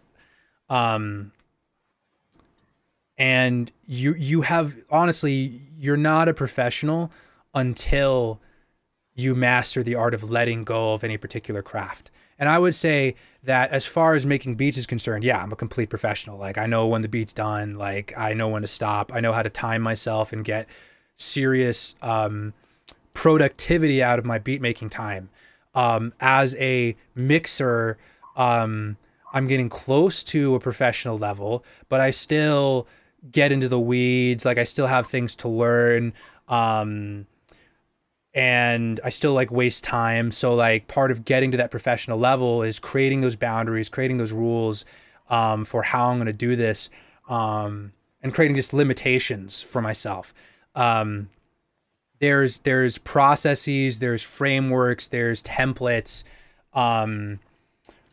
there's step-by-step, you know, things that can sort of get you 80% of the way there. And as you do it over and over again, I think you start to get to this point where you have that framework that's kind of going to dictate what you do 80% of the time. But then 20% of the time you're sort of in free play, like you're trying shit out, you're flourishing, that's the art part. The same way that in football there's rules, but those rules allow the football players to express themselves. You have some more aggressive football players, you have some very artistic football players, you have good ones, you have bad ones. So, you know, that's one of the problems with figuring that the answer to that question, because that question is actually 5 or 6 questions, because there's 5 or 6 skills that are involved in the creating of a record. You have to what you're really asking is, how do I know when the beat's done? How do I know when the lyrics are done? How do I know when the vocal recording and the layers are done? How do I know when mixing's done? How do I know, or actually before that, how do I know when the sound design's done? How do I know when the mixing's done? How do I know when the mastering is done? And I'm very aware of where I'm at with each of those skills. You know, like, I'm very aware of the fact that beat stuff, pretty much good to go. Like, you know, I don't buy like a ton of plugins and stuff. I don't watch a bunch of videos on that topic anymore. With lyric writing, I spent a serious amount of time deliberately building that raw skill set up. I might actually spend some more time doing that, separate from actually making songs. Like, I might go back to doing some writing exercises, some speed run stuff. Like, I do stuff like that, just like an athlete would, you know, train drills and shit. But when you get to the creation of the song part, I mean, that's like the game, you know, like, where, you know, you have the going to the gym part, you have the, like, doing drill stuff, like complex sports drills, except creative stuff. And then you also have the actual game where it's like, okay, now it's time to show up and try to bring a song to completion. So, I would say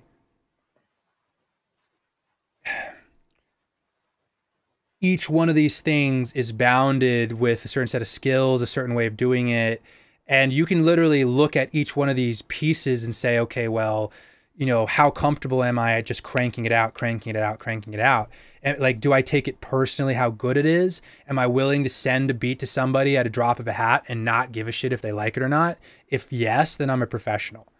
If I'm scared shitless about the result and, you know, I have all these unfinished projects, I'm not a professional yet. Like I need to work on that. I need to force myself to reach a state of completion with these projects. And that, like, there's so many people who just sit in that limbo for years and years. They don't know how to finish songs. They don't allow themselves to finish songs is really the problem. And they don't allow themselves to move on either. So, you know, my aim is always to be able to finish a song in 5 hours. That's it. I sort of explained those like 5 or 6 skill sets in terms of the workflow. There is, I've heard it said really effectively. There's like the yes period, there's the no period, and then there's the refinement period. So at the beginning, it's like come up with as many ideas as possible, completely ignore your editor brain. Don't try to edit, just come up with as many licks as possible, come up with as many ideas, and just riff and riff and riff. And then there's the no period. So no is when you take away all of the ideas that don't work and try to simplify. And there is something to be said for, that the project's done when there's nothing to take away. So understanding that that's going to come after the yes period is a really effective way to separate those two things. And then the refinement period, that's when you add like tiny flourishes and stuff, like you're sort of building around the skeleton and the meat, to really, get to like the energy and the beauty of the song to really drive the thing home. But, for sure, as people develop their skills as an artist, as a songwriter, like you start to realize really, really quickly that like you're learning how to do less over the years. Like you're learning how to simplify more. You're learning how to pick and choose these skills more effectively, how to use them more decisively. And yeah, I don't know. That's it. That's the best. I think that's the best answer I can give. Nowadays, like my comfort zone nowadays, is kind of centered around the mixing stuff. Like that's where my comfort zone starts to thin out. Like that's where I start to get into unknown territory. Like I've gotten very good at it. I've released a bunch of songs where I mix the stuff, but it's also still just like 95% of the way there.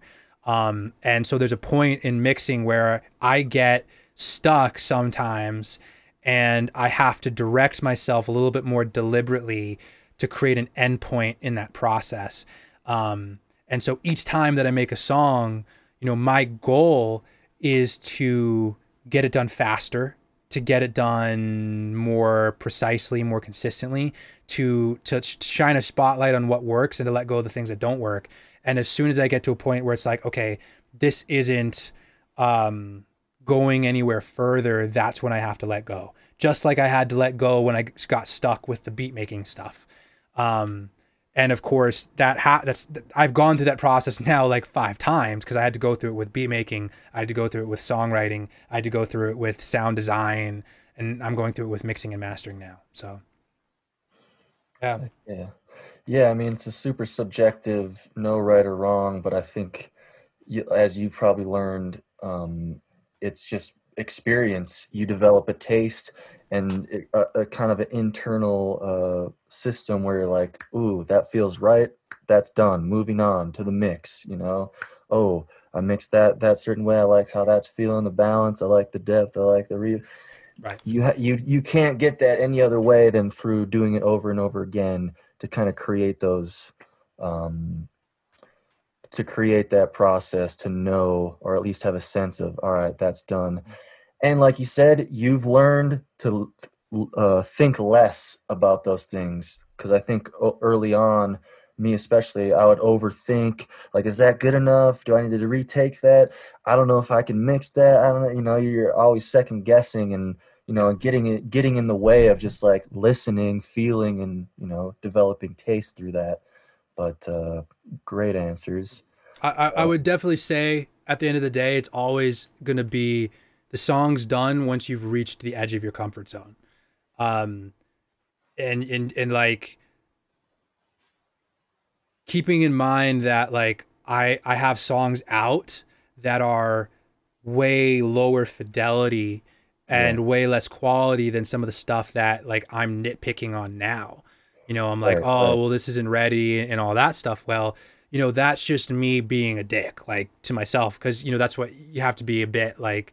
Um, but however, like the difference, between like me and somebody else, um, is essentially like I don't I don't internalize my craft as like me. I don't internalize any individual song as like, oh, this defines who I am.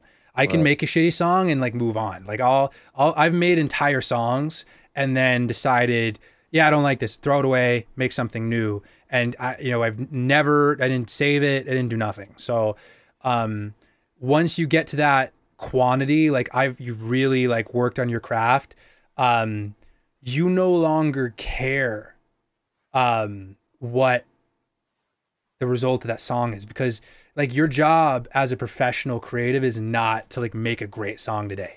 Your job is to make a song today, just a song, to show up, to do the best that comes out of you on that day. And if you do that, if you just aim towards making the best thing that I can make today, don't be lazy, put my all into my craft today, that's it, then each time you do it, you're going to get slightly better, like over the long term.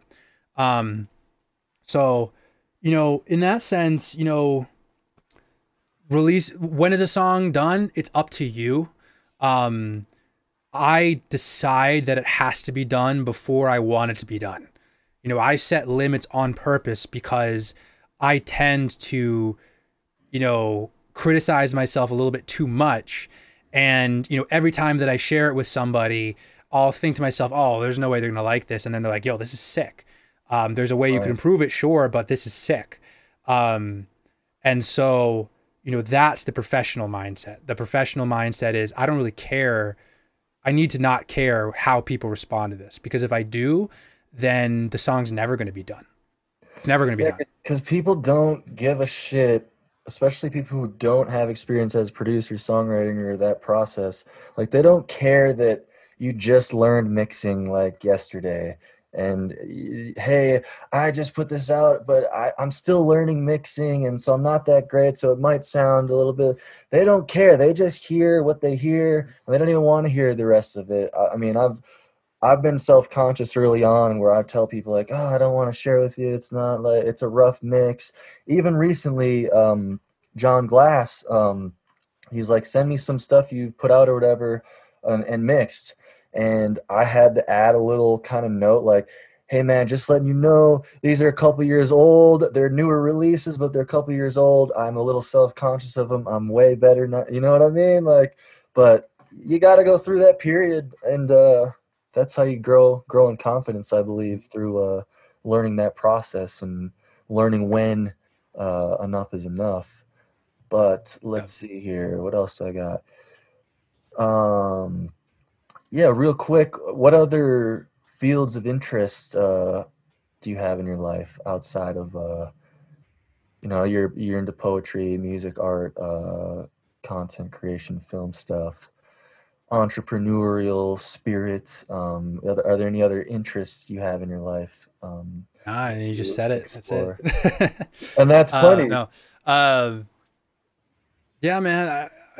I love social sciences. I love sociology. Um, I love thinking about politics and stuff. I don't engage heavily in politics necessarily, but I love intellectualizing. I don't know if that's a word. Yeah. But uh, I love, reading books about the philosophy of creativity. I love Stoic philosophy. I love playing video games, man.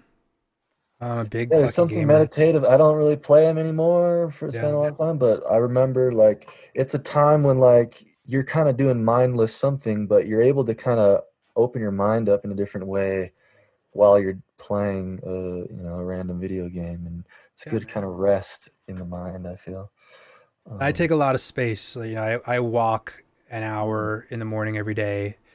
Um, I write every day. I don't know, man. Like, I mean, nowadays it's feeling pretty simple. Because life has been simplified quite a bit. right. Um, but music, marketing, entrepreneurship, politics. I love talking about like dating for some reason. I love asking girls like what their experience of guys is. Just to sort of see that side, and just talk shit about it. Uh, yeah, I don't know. I'm a big like. I used to do sports. I like playing tennis. I love snowboarding. I love snowboarding. Mm, Uh, I yeah. actually love like the beach and the mountains equally for Mm, different reasons. awesome, man. Couple more questions. Let's see. So you kind of were getting close to speaking on these things, but what would be your advice to an up and coming artist producer similar to your likeness that's just starting out with similar aspirations, or what advice would you give yourself from 10 years ago, type of thing? Spend less time on each song, Mm, um, which goes to your last question. I mean, song's done when you decide it's done. Um, but don't like you have to live in today, right? Like today, because let's say you are at the place you just described. That day, you aren't a qualified producer yet, right? And being a qualified producer, self-produced artist with like dope shit, you know, comes down to the work that you put in. So, um, the song you're making isn't gonna like get you a Grammy. It's just not. And if it did, that would be a problem because there's no way you're gonna replicate it. Your goal isn't to make one hit. Your goal is to be so good that like every song that you make with the right marketing could be like a hit. Like seriously. Um, it's like the average because it's a numbers game. right. Um, when you start out, the majority of the stuff you do is terrible, and then 1 in 9 things is like not terrible. Later on you get to a point where 1 in 10, like 9 out of 10 things are okay, and then 1 in 10 is good. When you're a master, it's like 9 out of 10 things are amazing, and then 1 out of 10 is masterful. And that's the numbers game you're playing. So it really is, it's not a quantity versus quantity thing. You get, or a quantity versus quality thing. You get quality through quantity. Um, Period. Like there's no other way of doing it. Nobody accidentally like does a dope cello solo, like nobody accidentally has an amazing artist career. It just doesn't work like that. People will prepare for the right moment, and then they'll take that moment and they'll run with it. But like it's not as though like luck got them to where they got. They put in the work and they made their luck. That's the only way to do it. So, um, if you're trying to be self-produced, I think you have the right idea. Um, it's exactly the type of thing that's more likely to lead to some sort of success. Like the market is very saturated. It's actually probably even more saturated now by virtue of the fact that demand has suddenly gone completely down. So like there's no shows and stuff. Um, I'd say if you're going into it, then like now, just recognize like, hey, like you've got nothing to lose. Um, if you're rocking like a full-time or part-time job and you're doing this stuff and just like making music, first of all, there's nothing wrong with that. Like check your ego. That's what you should be doing. And like be okay with, taking one step at a time and going slowly into it. You don't need to jump into it. You don't need to take some unnecessary risk. You know, all these entrepreneurs that have really like made it happen, like Mark Zuckerberg didn't leave Harvard until they had like a million, you know, people on the app. Like it was a risk, but it was a calculated risk. And by the way, Harvard gives you 10 years to come back. So, you know, if he left in like 2008 or whatever, I mean, even as of like 2017, 2018, he still could have just said, okay, I'm going to take a year. I'm going to finish my degree. So it's not really that big a risk at all. Um, it was a calculated risk. Same thing with the guys who made Warby Parker. Like, you know, they were all working on degrees, and you know, I think they had like 100,000 in sales or something before they finally said, okay, maybe we'll put a pause on our degrees and work on this instead. You don't need to like jump in like an idiot and just like and say, oh well, I'm just going to be an artist. Like I have no proof that this could actually work. Validate yourself, right? Like if you want to do it, then do it. Put in the hours. It's going to take you probably 10 years. Like I guarantee you, like to get the pop off that you're thinking you want, it's going to take you 10 years. Um, you know, I had a really strong base in music going into it, and I still wouldn't say that I've made it, right? It's been 9 years. It's been like 9.5 years. So funny enough. But yeah, you know, you gotta do it because you love it. Like they say the only people who go into music go into it because they have to, because nothing else could possibly make them happy. So that has to be the reason, for you to do that stuff. I mean, there's no other reason that makes sense. Cause if you go into it to look cool or whatever, you know, you might look cool for a little bit, but again, it's the same thing with like faking being an accountant. It's the same thing. Like you're going to be watered out of the system at some point. So if that's not the reason you're doing it, don't waste your time. Don't waste anybody else's time. Uh, Find something else to do that you like more. That's what I like as grow more and more and learn of the music business. That's what I like about it. It kind of weeds out people that don't need to do it. Like I need to do it like I need water and air. And it weeds out people who aren't willing to take the endless rejection and closed doors and frustrating moments and when this, when that. You know what I mean? And like to me, that's what I love about it. And the people that make it through are the ones who need to do it because they love it with a undying passion and like, you know, they're willing to do whatever it takes for the opportunity to make a life out of it. And um, Absolutely. that makes it, and then it also makes it that much more enjoyable when you do reach that moment of first like success, or you're making a lot of money from a song, or you know you make a hit song, or you get a Yeah. placement on a movie. You know, all those 10 years, you know, can be like transmuted into like finally I'm here. But you're never there because the destination is the journey, my friend. There's no arrival point, but So, yeah. so we're about to wrap up here, and I just created a new segment for my guests, and it's called "Going Deeper." So I'm gonna run through 12 kind of like trivia things to get to know Alexander Padei. Is that how you say it, Padei Yeah, or Padei. Padei? Alexander Padei. Yeah. Alexander Padei. So the first thing here, starting simple, favorite color, Purple. purple. Favorite number. 7. What's your zodiac sun sign or moon or ascendant? Do you know? God, I don't know. I uh, I bet you're a Leo sun. oh no, I'm a Virgo actually. Virgo. I'm a Okay, Virgo. cool. I think Tauruses love me. Apparently, that's just what I've heard. Um, yeah. No, I'm a Virgo. I Cool. think I'm a Leo moon though. Interesting. Um, okay, first album, CD or tape, first like album.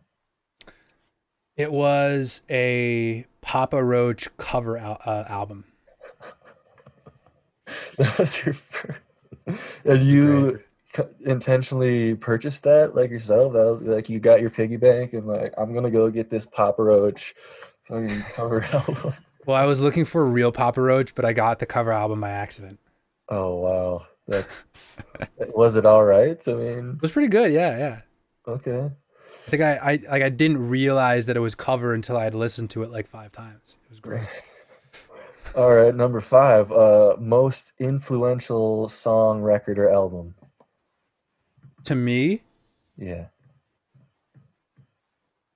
Like, what's the one that like for me, I have one every time it's my birthday. I play this full album of the New Radicals. Maybe you've been brainwashed too. I don't know if you've heard of that. It's an obscure pick, but it's a staple. that's a good question. It can be just a song or an album. Um, Maybe 24 Karat Magic. oh wow, pretty recent.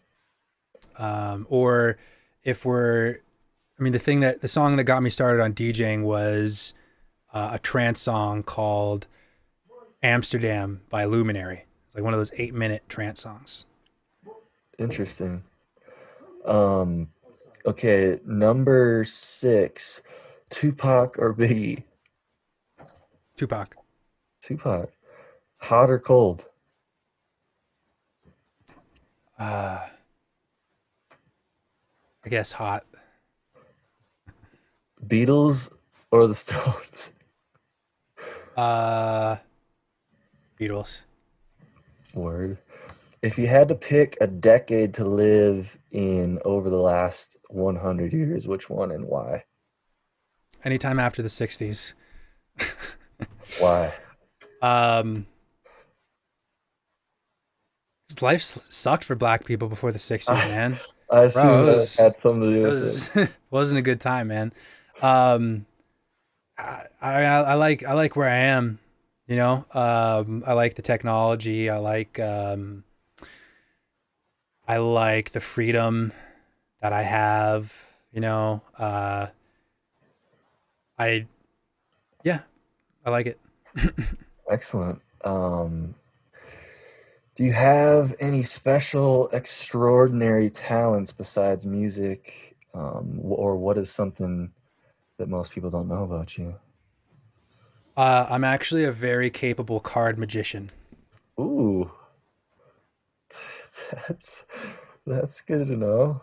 Yeah, Did you see the David Blaine, his latest stunt where he the did a balloon live? thing. Yeah, that was pretty I heard crazy. about it. I haven't seen it. I witnessed it live and it was very exciting. Wow. All right. He really has mastered his mind power. Yeah.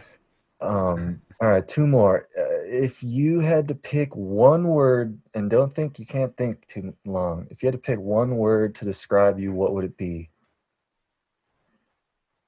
At this Ready? ready. Ooh, I like that. What about the second word?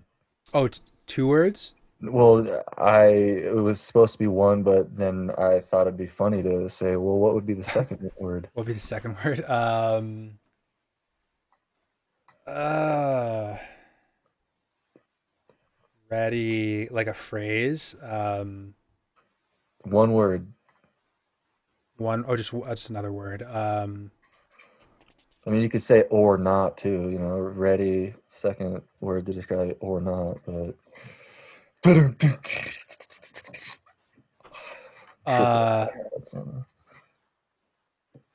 That's a good question. Entrepreneurial, I guess. okay. That Entrepreneurial, I'll let that pass. craft, Um, something like that. and the last, so in the traditions of the East, there was a word dharma that denotes a person's essence, their nature or purpose in this life. And then similarly in the Nordic lore was the orlog, or like a person's destiny, luck, or fate, or a combination of both, which is like built on your actions and can also be accumulated through ancestries. What is your purpose here in this life, like in a sentence? So for me, I'm here to be, my destiny is to be free and creative. What is your purpose here in this life? Uh, to help others be free and creative. Mm, Prospect. Well, that is great, man. Thank you so much for joining me on this podcast, Thank you. and being open and honest in sharing your story, speaking your mind. Um, my mind has definitely expanded, and my perspective has been deepened. These Oh yeah, are man. these are those are kind of my two catchphrases for the podcast: to deepen perspective and expand minds. And that's kind of what I want to happen with this show for people. um, so is there anything else, last words, where people can find you? I'm going to be putting all this stuff in the descriptions and stuff, but projects you're working on and like the direction you're kind of going, and some last words. Yeah, you can find me on Instagram. All the links, to my website and all this other stuff are there. Just Alexander underscore Padei. Honestly, if you just type Alexander P, it'll show up. It'll be the first one, but Padei. Project wise, I'm putting out the last piece of this documentary. Um, and I got some more episodes of the Cold Call coming up. And from there, we'll figure it out. But you can see all that stuff. You can see there's like 12 songs, a bunch of performance videos. There's a whole bunch of content and storytelling stuff right there on my Instagram. You can check it out. Enjoy some dope music. Enjoy some live stream highlights. Enjoy the documentary. We got everything. So generally every Thursday at 2 p.m. I do my live stream. I took a break last week. I don't know when this is coming out, but you should expect a live stream from me every Thursday at 2 p.m.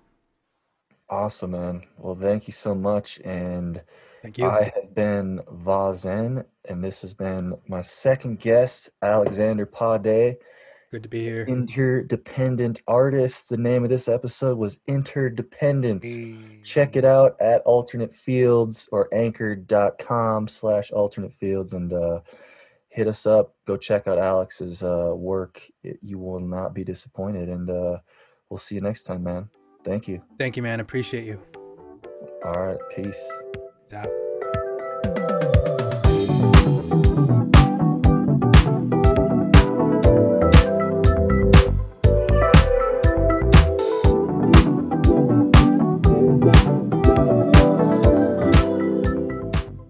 All right, guys. Thanks again for tuning in to the Alternate Fields podcast. That was episode 3 with my second guest, Alexander Padei.